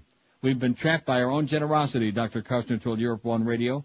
Mr. Papon was serving a 10-year sentence for signing the deportation orders for more than 1,500 Jews while he was an administrator in Bordeaux under the pro-Nazi Vichy regime. He was freed Wednesday, and photos of him walking unaided on a prison-prompted protest from some Jewish groups that he was not as ill as doctors said. And then when he started playing like basketball and running around and doing like laps, they said, well, just a second here.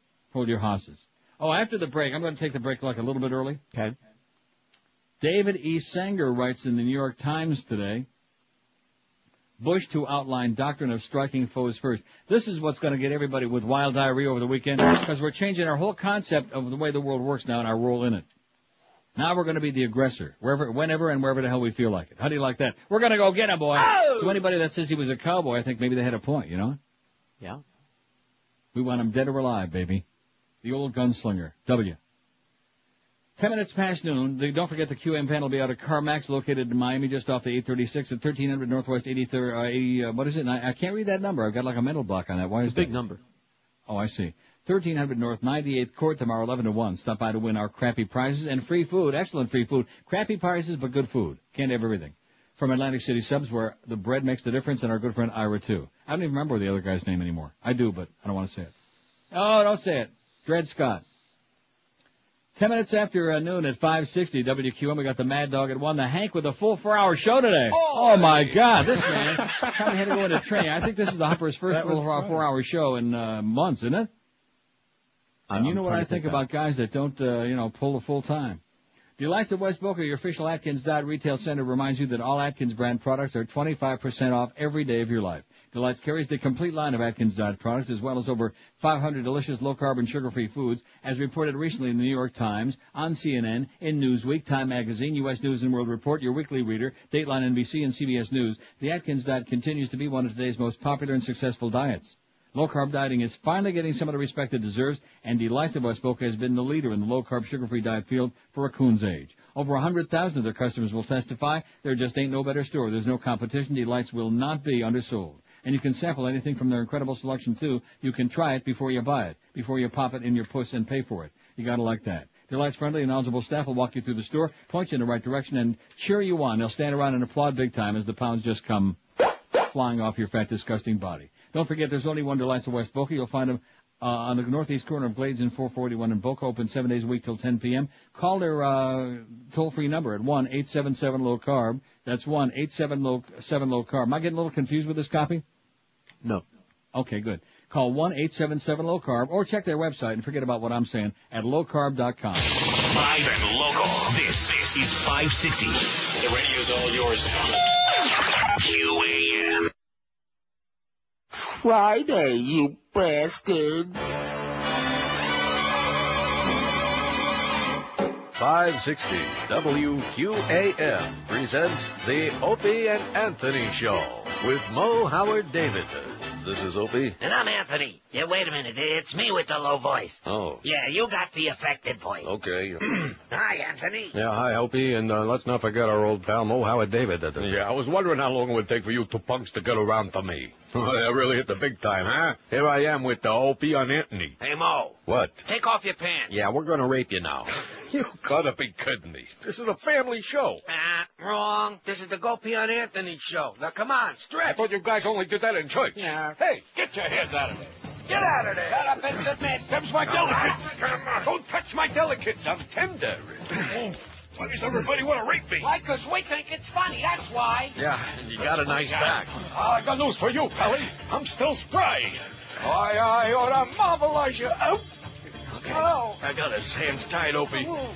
Want the red ball? No, not for this. All right, Mo, open wide for Chunky. Let's sing that together now, shall we? Okay. Open wide for Chunky. All right, stop spanking, Anthony. Okay. Yeah, that's right. Yeah, use your lips. No teeth. No teeth. Up. I said no teeth. Sorry. Ready for some medieval love. You're not the boss of me now. Yeah, I really sound like that Mitsubishi guy now, don't I? For the gift. Well done. Take it away, Mo. What? You're just going to leave me here? We'll be right back on 560. I feel so used. 12:16 at 560 WQAM. So they're showing again that beating the woman, beating the mother, beating the little daughter, 4-year-old girl, over and over and over again. And now the deal is they got some county prosecutor on there. Did you see that? Oh, yeah. And she's babbling about, so I guess obviously they know who it is because she said the family viewed the videotape. They showed it to them and the reaction wasn't what they would expect. Maybe this is the way they do discipline in their house, you know? When in doubt, punch them out.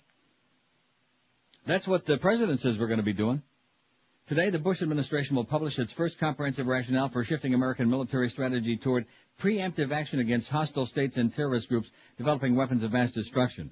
The strategy document will also state for the first time that the United States will never allow its military supremacy to be challenged the way it was during the Cold War.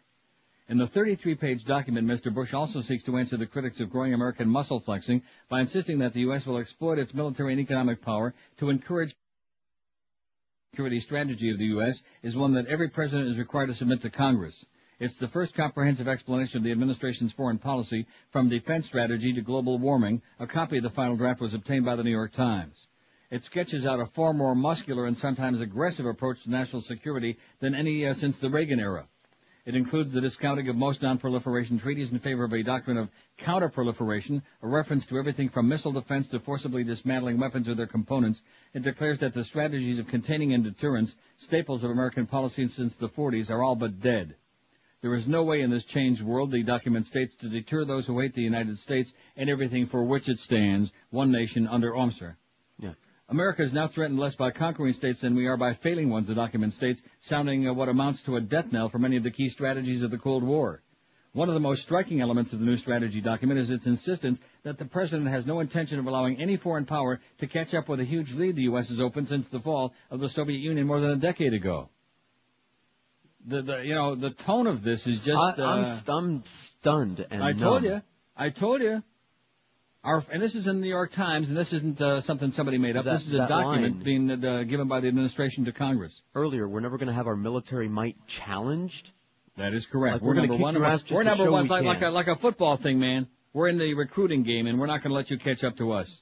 Our forces will be strong enough, Mr. Bush's document states, to dissuade political adversaries from pursuing a military buildup in hopes of surpassing or equaling the power of the United States. So in other words, if you think they hate us around the world now, just wait. Oh, man. With Russia so financially hobbled that it can no longer come close to matching American military spending, the doctrine seemed aimed at rising powers like China, which is expanding its conventional and nuclear forces. Administration officials who worked on the strategy for months say it amounts to both a maturation and explanation of Mr. Bush's vision for the exercise of American power after 20 months in office, integrating the military, economic, and moral levers he holds. Much of the document focuses on how public diplomacy, the use of foreign aid, and changes in the International Monetary Fund and the World Bank can be used to win what it describes as a battle of competing values and ideas, including a battle for the future of the Muslim world. The President put the final touches on the new strategy last weekend at Camp David after working on it for months with his National Security Advisor, Condoleezza Rice, and with other members of the National Security Team. In its military hawkishness, its expressions of concern that Russian reforms could be undermined by the country's elite, and its focus on bolstering foreign aid, especially for literacy training and AIDS, it particularly bears the stamp of Ms. Rice's thinking. A senior White House official said Mr. Bush has edited the document heavily because he thought there were sections where we sounded overbearing or arrogant. Thank goodness for that. But at the same time, the official said, it is important to foreclose the option that other nations could aspire to challenge the U.S. militarily, because once you cut off the challenge of military competition, you open up the possibility of cooperation in a number of other areas. Still, the administration's critics at home and abroad will almost certainly find ammunition in the document for their argument that Mr. Bush is only interested in a multilateral approach as long as it doesn't frustrate his will. At several points, the document states clearly that when important American interests are at stake, there will be no compromise. The document argues that while the U.S. will seek allies in the battle against terrorism, we will not hesitate to act alone if necessary, to exercise our right of self-defense by acting preemptively. That includes convincing or compelling states to accept their sovereign responsibilities not to aid terrorists, the essence of the doctrine Mr. Bush declared on the night of 9/11/2001. The White House delayed releasing the document this week so that its lengthy discussion of conditions under which the U.S. might take unilateral preemptive action would not dominate delicate negotiations in the United Nations or the testimony of administration officials who appeared at congressional hearings to discuss Iraq. The new strategy departs significantly from the last one published by President Clinton at the end of 1999. Mr. Clinton's strategy dealt at length with tactics to prevent the kind of financial meltdowns that threatened economies in Asia and Russia. The Bush strategy urges other nations to adopt Mr. Bush's own economic philosophy, starting with low marginal tax rates. Boy, you're doing a good job here, baby. While Mr. Clinton's strategy relied heavily on enforcing or amending a series of international treaties, from the 1972 Anti-Ballistic Missile Treaty to the Comprehensive Nuclear Test Ban Treaty to Kyoto Protocols on the Environment, Mr. Bush's strategy dismisses most of those efforts. In fact, the new document, which Mr. Bush told his staff had to be written in plain English because the boys in Lubbock ought to be able to read it, celebrates his decision last year to abandon the ABM treaty because it impeded American efforts to build a missile defense system. It recites the dangers of non-proliferation agreements that have failed to prevent Iran, North Korea, Iraq, and other countries from obtaining weapons of mass destruction, and says that the U.S. will never subject its citizens to the newly created International Criminal Court, whose jurisdiction does not extend to Americans. The document makes no reference to the Kyoto Accord, but sets an overall objective of cutting American greenhouse gas emissions per unit of economic activity by 18% over the next 10 years. The administration says that's a reasonable goal given its view of the current state of environmental science. Its critics, however, point out that the objective is voluntary and allows enormous room for American emissions to increase as the American economy expands. The document also describes at great length the administration's commitment to bolstering American foreign aid by 50% in the next few years, and countries whose governments rule justly, invest in their people, and encourage economic freedom. It insists that the programs must have measurable results to assure that the money is actually going to the poor, especially for schools, health care, and clean water. Let's hear it, baby. Oh! Giant America, man. Yeah. I told you that was going to, take your insides and twist them into a knot. Yeah. It leaves you almost speechless. We're them. We've turned into the Nazis. Exactly. We're going to dominate the world. Either the Nazis or the Brits. I'm not really sure. We're going to build the American empire. Forget about the British empire. We're going to dominate everybody. The Brits. And anybody that tries to catch up with us, bada bing, baby, bada bing. And of course, you can just imagine. Speaking of Lubbock, Texas, the kind of appeal this has, and the kind of people to whom it appeals. Oh yeah. The good old NRA gunslinging type. How's that poll coming? This is our semi-annual religion poll. We did one back in March. It'll be interesting. I don't want to see it yet, but on Monday, if Eric's still got the one from March, we can compare and see if we got any changes in what people believe. And number two, if we have anybody left listening. Oh no, Neil, you're out of touch with what's going on in South Florida. That ain't going to work. That's what my little friend Tom Zicka said. No Shintos yet. So we went through all that trouble. Eric put it on there right away. We don't have one jab. Shiite. Hindu, we got one. Scientologists, we got a pair. Mormon, a pair. Christian Scientists, a pair. Jehovah's Witnesses, 3. Muslims, 6. Buddha, 6. 9, 6.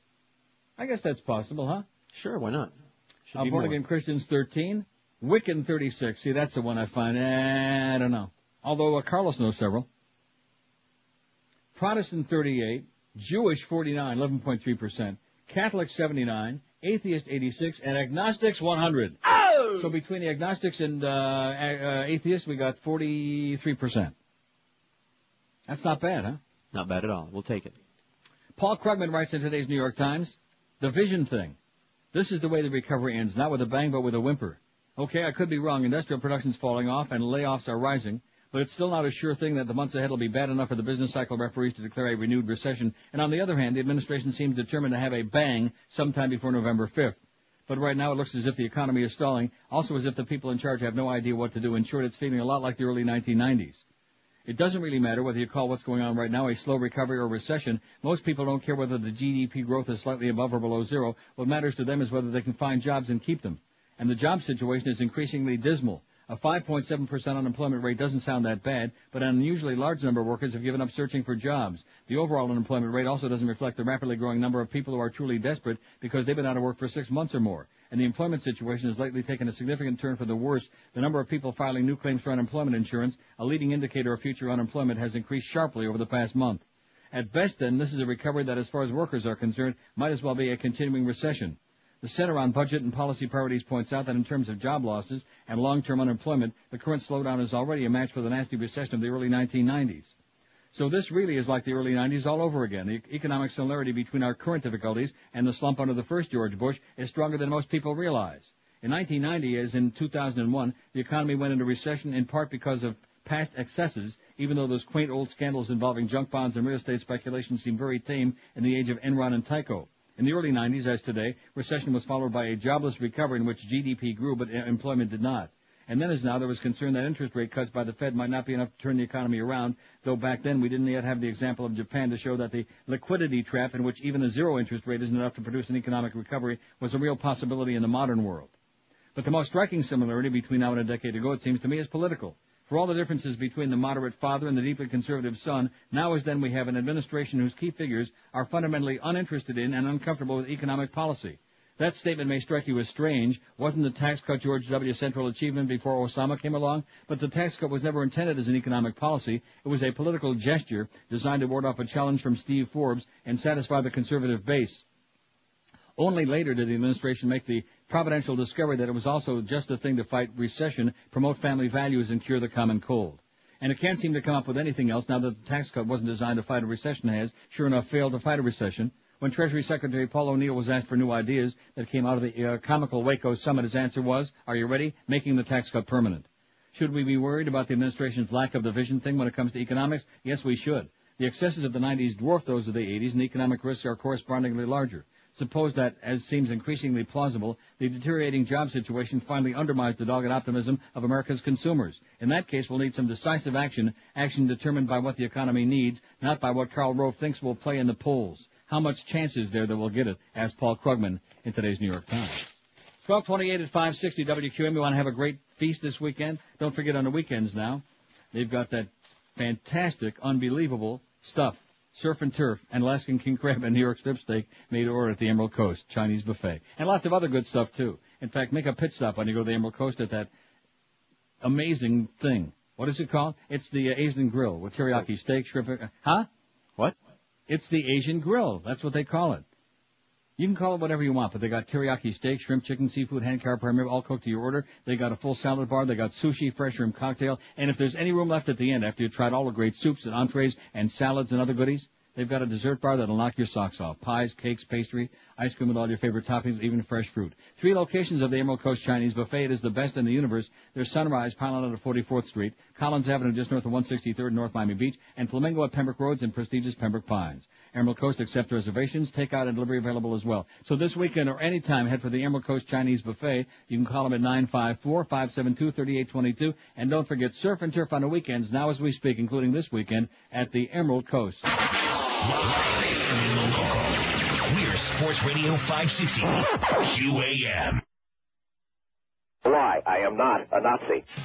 If you're a skinhead or white supremacist, you know that the forces pulling the strings in the government are closing down on all those great websites we've become accustomed to. Well, we still have the U.S. Postal Service to rely on. So now is the time to join the Nazi of the Month Club. For just $8.99 a month, you get the complete history of one prominent Nazi, past or present, the particular groups he hates, and any subversive activity they may be planning. So no matter what the race, religion, or ethnic group you hate, Nazi of the Month is right up your alley. Just call 1-800-PINHEAD to order. Order today and get your very own synthetic Adolf mustache to impress your friends absolutely free. That's 1-800-PINHEAD. Order today. Okay, we certainly will. 12:33 at 560 WQAM. Somebody sends me a quote from Adolf Hitler. It says, through clever and constant application of propaganda, people can be made to see paradise as hell and the other way around. And you know something? I think I know somebody who's in hell, but he thinks he's in paradise. I could be wrong about that. I don't want to mention no names. Anyway, it's 12:34. Time is starting to flip along now. I don't know. I was kind of in a funk here earlier, and then of course I read that story about 1220 there about our whole new approach to the world. How we're going to dominate the entire globe.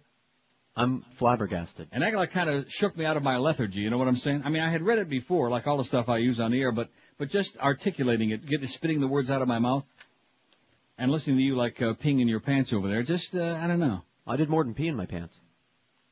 Well, it wouldn't be a first for today, and I'm sure not the last. Oh, and speaking of that, if you're taking Tylenol, and especially extra strength, but even regular, it seems to me that several years ago, they were telling us about extra strength Tylenol. If you take too much, it's going to damage your liver and maybe kill you. Several years. But to show you the power that these bastards have, these drug companies, it's only taken until now that finally they're getting around to telling the public. Most current acetaminophen labels bear a vague warning not to exceed the recommended dose. For extra strength pills, that means no more than 8 every 24 hours. And to prove it, I got a bottle right here of extra strength Tylenol, which I don't take anymore. And the dosage on the bottle, it says 1 to 2 capsules every 4 hours as required. It is hazardous to exceed 8 tablets per day. So in other words, if you took 2 every 4 hours, that would be 8. So in other words, if 9 would be bad, how good can 8 be? You know what I'm saying? Not as bad.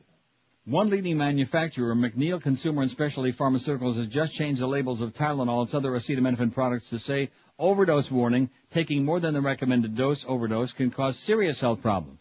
And what does it say on this bottle here? It says, let me read the English. The French I'm not too familiar with.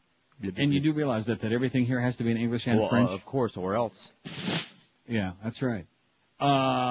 It is hazardous to exceed 8 per. So they just, it's like a verbiage thing, they're just playing a little game with it. They just made it a little bit stronger. Taking an overdose may cause, they announced yesterday it'll make it even stronger. Taking an overdose may cause liver damage. In other words, they're starting to tell the truth is what it is. Just slowly but surely, in little teeny tiny writing. Only because I got good eyesight can I even read that print. Government advisors yesterday recommended even more changes for every acetaminophen-containing product, a warning that taking more than the recommended dose may cause liver damage, a warning not to use other products that contain acetaminophen because the dose adds up.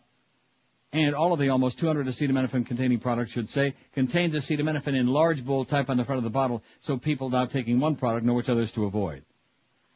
I'll tell you one thing, man, they're killing more goddamn people, but what difference does it make? When we take over the world, who the hell gives a crap, huh? We're going to have World War III, and we're going to be the bad guys. Perfect sense, didn't it?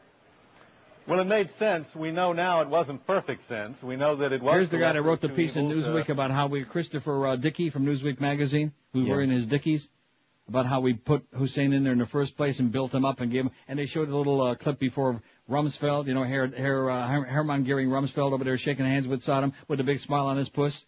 All right, I'm told we do have a picture of that meeting I just told you about. Let's take a look at it briefly as we continue our discussion. Here we go again. What a nice segue. There it is. Excellent. There it is again. There's Rummy and Saddam. Rumsfeld, who at the time his description in the cable hey, how you doing, back to the United States was that Saddam Hussein was vigorous and confident. Was he sort of swept away by the charms of Saddam Hussein? Just saying that seems odd. I don't think he had any illusions about Saddam Hussein. I think he knew perfectly well that Saddam was a murderous thug. I think he knew that Saddam had used poison gas in the war with Iran. I think he knew that Saddam had supported terrorists like Abu Nidal, who were fighting against Israel and also fighting against any Arabs or Palestinians who wanted to make peace with Israel. No, I don't think there were any illusions. There was just a decision that Saddam might be an SOB, but he could be the Americans' SOB. There you go. What good timing. Excellent. See, all the dictators, all these scumbags, as long as there are SOBs and dictators and scumbags, then they're good guys. They're fine. And as soon as it becomes convenient, then all of a sudden we start bemoaning and decrying, oh, they're dangerous and look what they did and they gassed their own people. Yeah, we got a gas for you, okay, Rummy? Iraqi forces moved to civilian areas, speaking of that.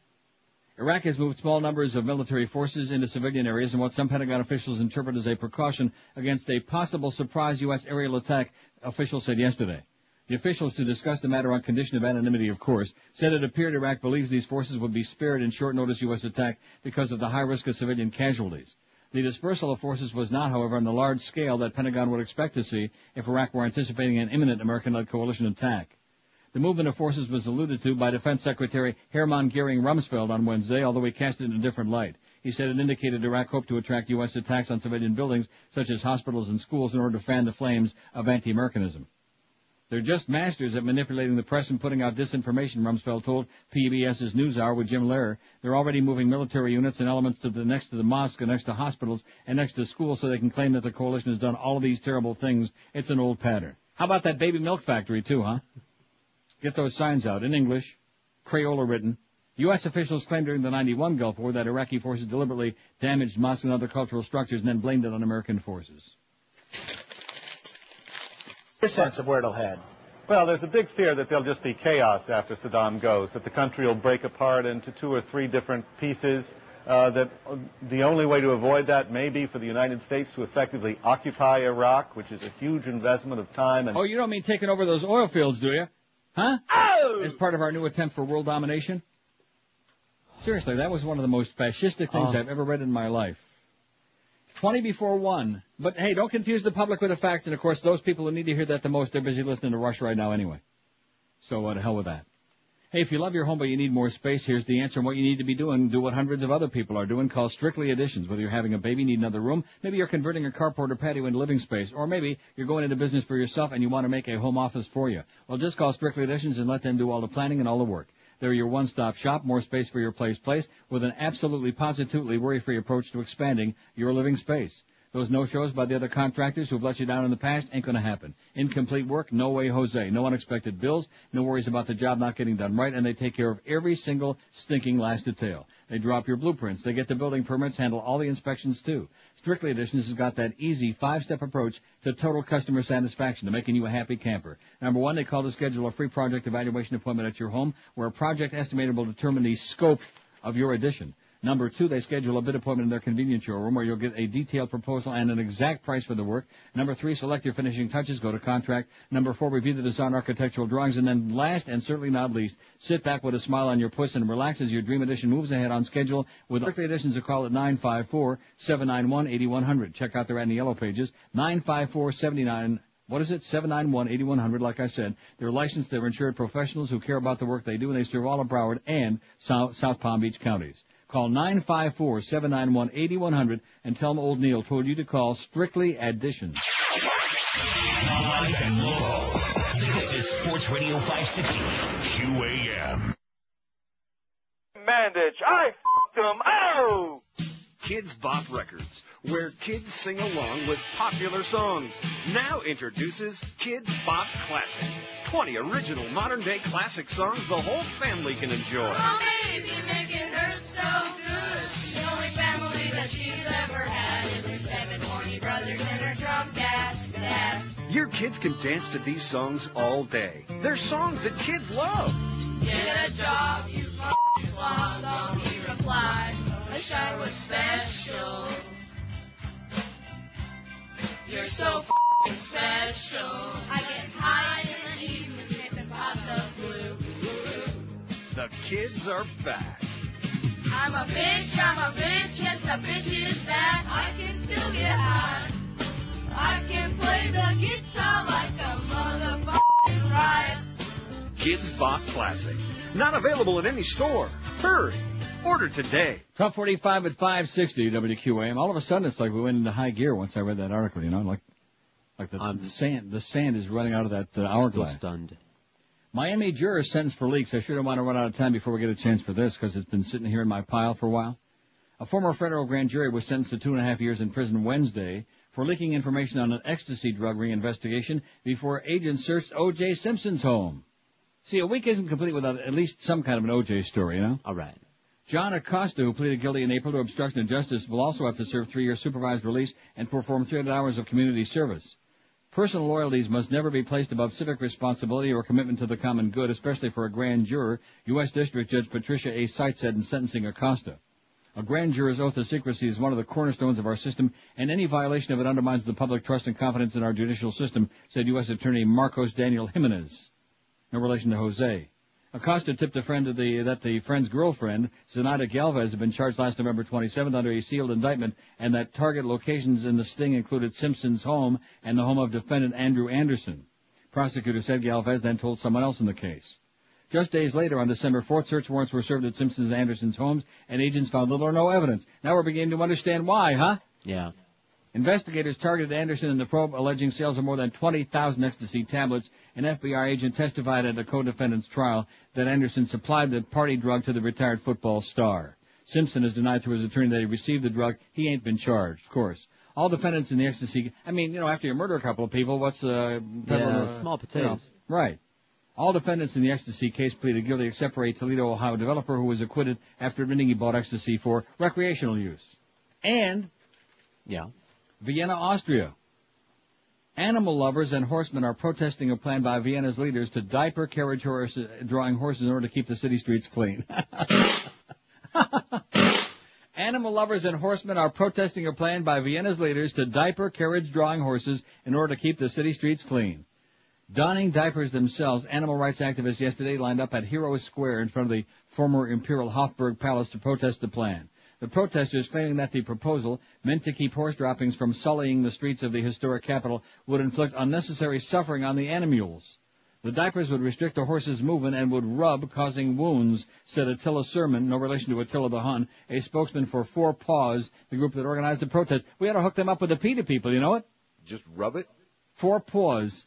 Some of the 20 activists who came out to protest stood side by side with their rears in the air to spell out their slogan, "Stop Poo Bags." In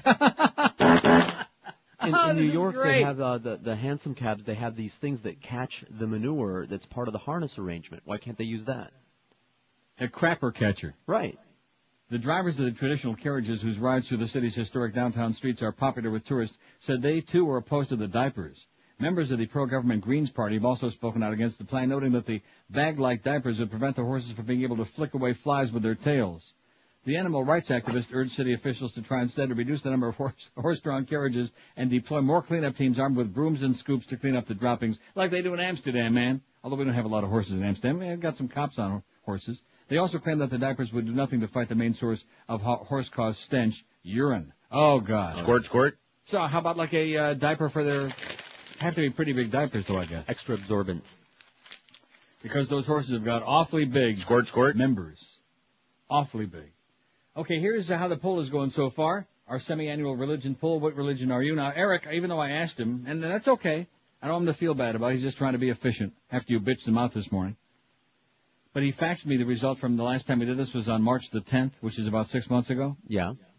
And I wasn't going to look at it till Monday because otherwise it kind of like taints your view of the. But I did, and it's pretty interesting as a matter of fact. But I'm not going to talk about it till Monday. Okay. Which religion are you? Agnostic 108, atheist 94. So you put those two together, you got like 44%. Catholic 84, Jewish 50, Protestant 40, Wiccan. See, we didn't have Wiccan on last time. We also didn't have Shinto. The Wiccan, I don't believe for a second. 36. We have 36 Wiccans in this audience? Maybe 6. Born-again Christians 15, 610, Buddhist 6, Muslim 6, Shinto 5 now. Jehovah's Witnesses 3, Mormon 2. We got a pair now. Oh! Woo! Scientologists 2, Christian Scientists 2, and Hindu be having 1. 1 Hindu. Finally. Well, so we got at least 1 on everything. And of course it'll be up there all weekend long. And also don't forget we got some links to some other good stuff on there on our website, which makes it almost worth going to now, NeilRogers.com. 10 before 1 and the Mad Dog on QAM. Live and local. We're Sports Radio 560 QAM. Nicole. OJ, you killed Nicole. You killed Nicole. OJ, you killed Nicole. Yes. You killed Nicole. I killed Nicole. I killed Nicole. I killed Nicole. Go. That night, when she turned off all the lights, there's no place where she could hide. Oh no, OJ was gonna get her. OJ went out to kill her. OJ went out to kill her. OJ went out to kill her. Man. OJ went out to kill her.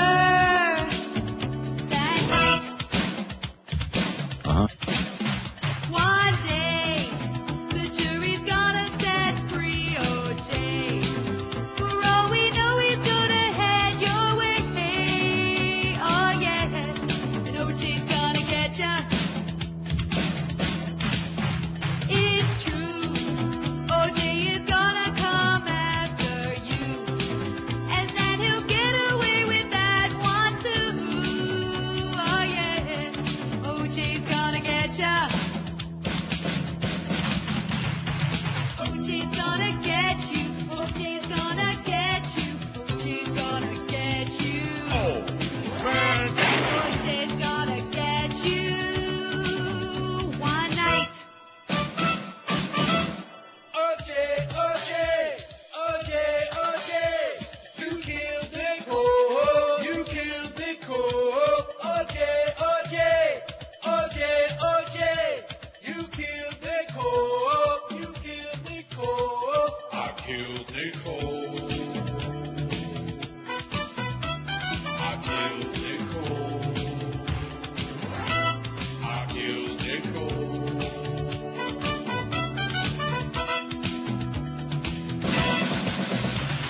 OJ's gonna get you. OJ's gonna get you. OJ's gonna get you. OJ's gonna get you tonight. 12:57 at 560 WQM. We got the Mad Dog, the hysterical hound, coming up at 1 o'clock. Hank with a full 4 hours today, including the Dave Wanstead show between 5 and 6. I'm so glad I was in my pile and almost forgot about this because a lot of people are very concerned about this, about their cell phones and cancer and all of these things. Aren't you concerned about that? Yes, very. Tumor. Stockholm, Sweden. A review of cell phone studies commissioned by the Swedish Radiation Protection Authority, which I didn't even know there was a Swedish Radiation Protection Authority, but we do now, has found no consistent evidence of an increased risk of cancer from usage of cell phones, the agency said. All right. Studies have differed on whether the use of mobile phones increases the risk of cancer. As the handsets have become increasingly popular and efficient, the governmental agency asked Dr. John, a couple of doctors, to evaluate published epidemiological... Well, we don't have time. I know. To evaluate published research on the subject. The review looked at 9 studies since 1996 that include factors such as type of phone, duration and frequency of use, and brain tumor location, and found that more research was needed. No consistent evidence was observed for increased risk of brain cancer or other forms of cancer, the scientists said in the review released Wednesday. The agency acknowledged public concern about the issue and said many studies were still being performed and continued follow-up was needed on any possible carcinogenic effect linked to mobile phone usage.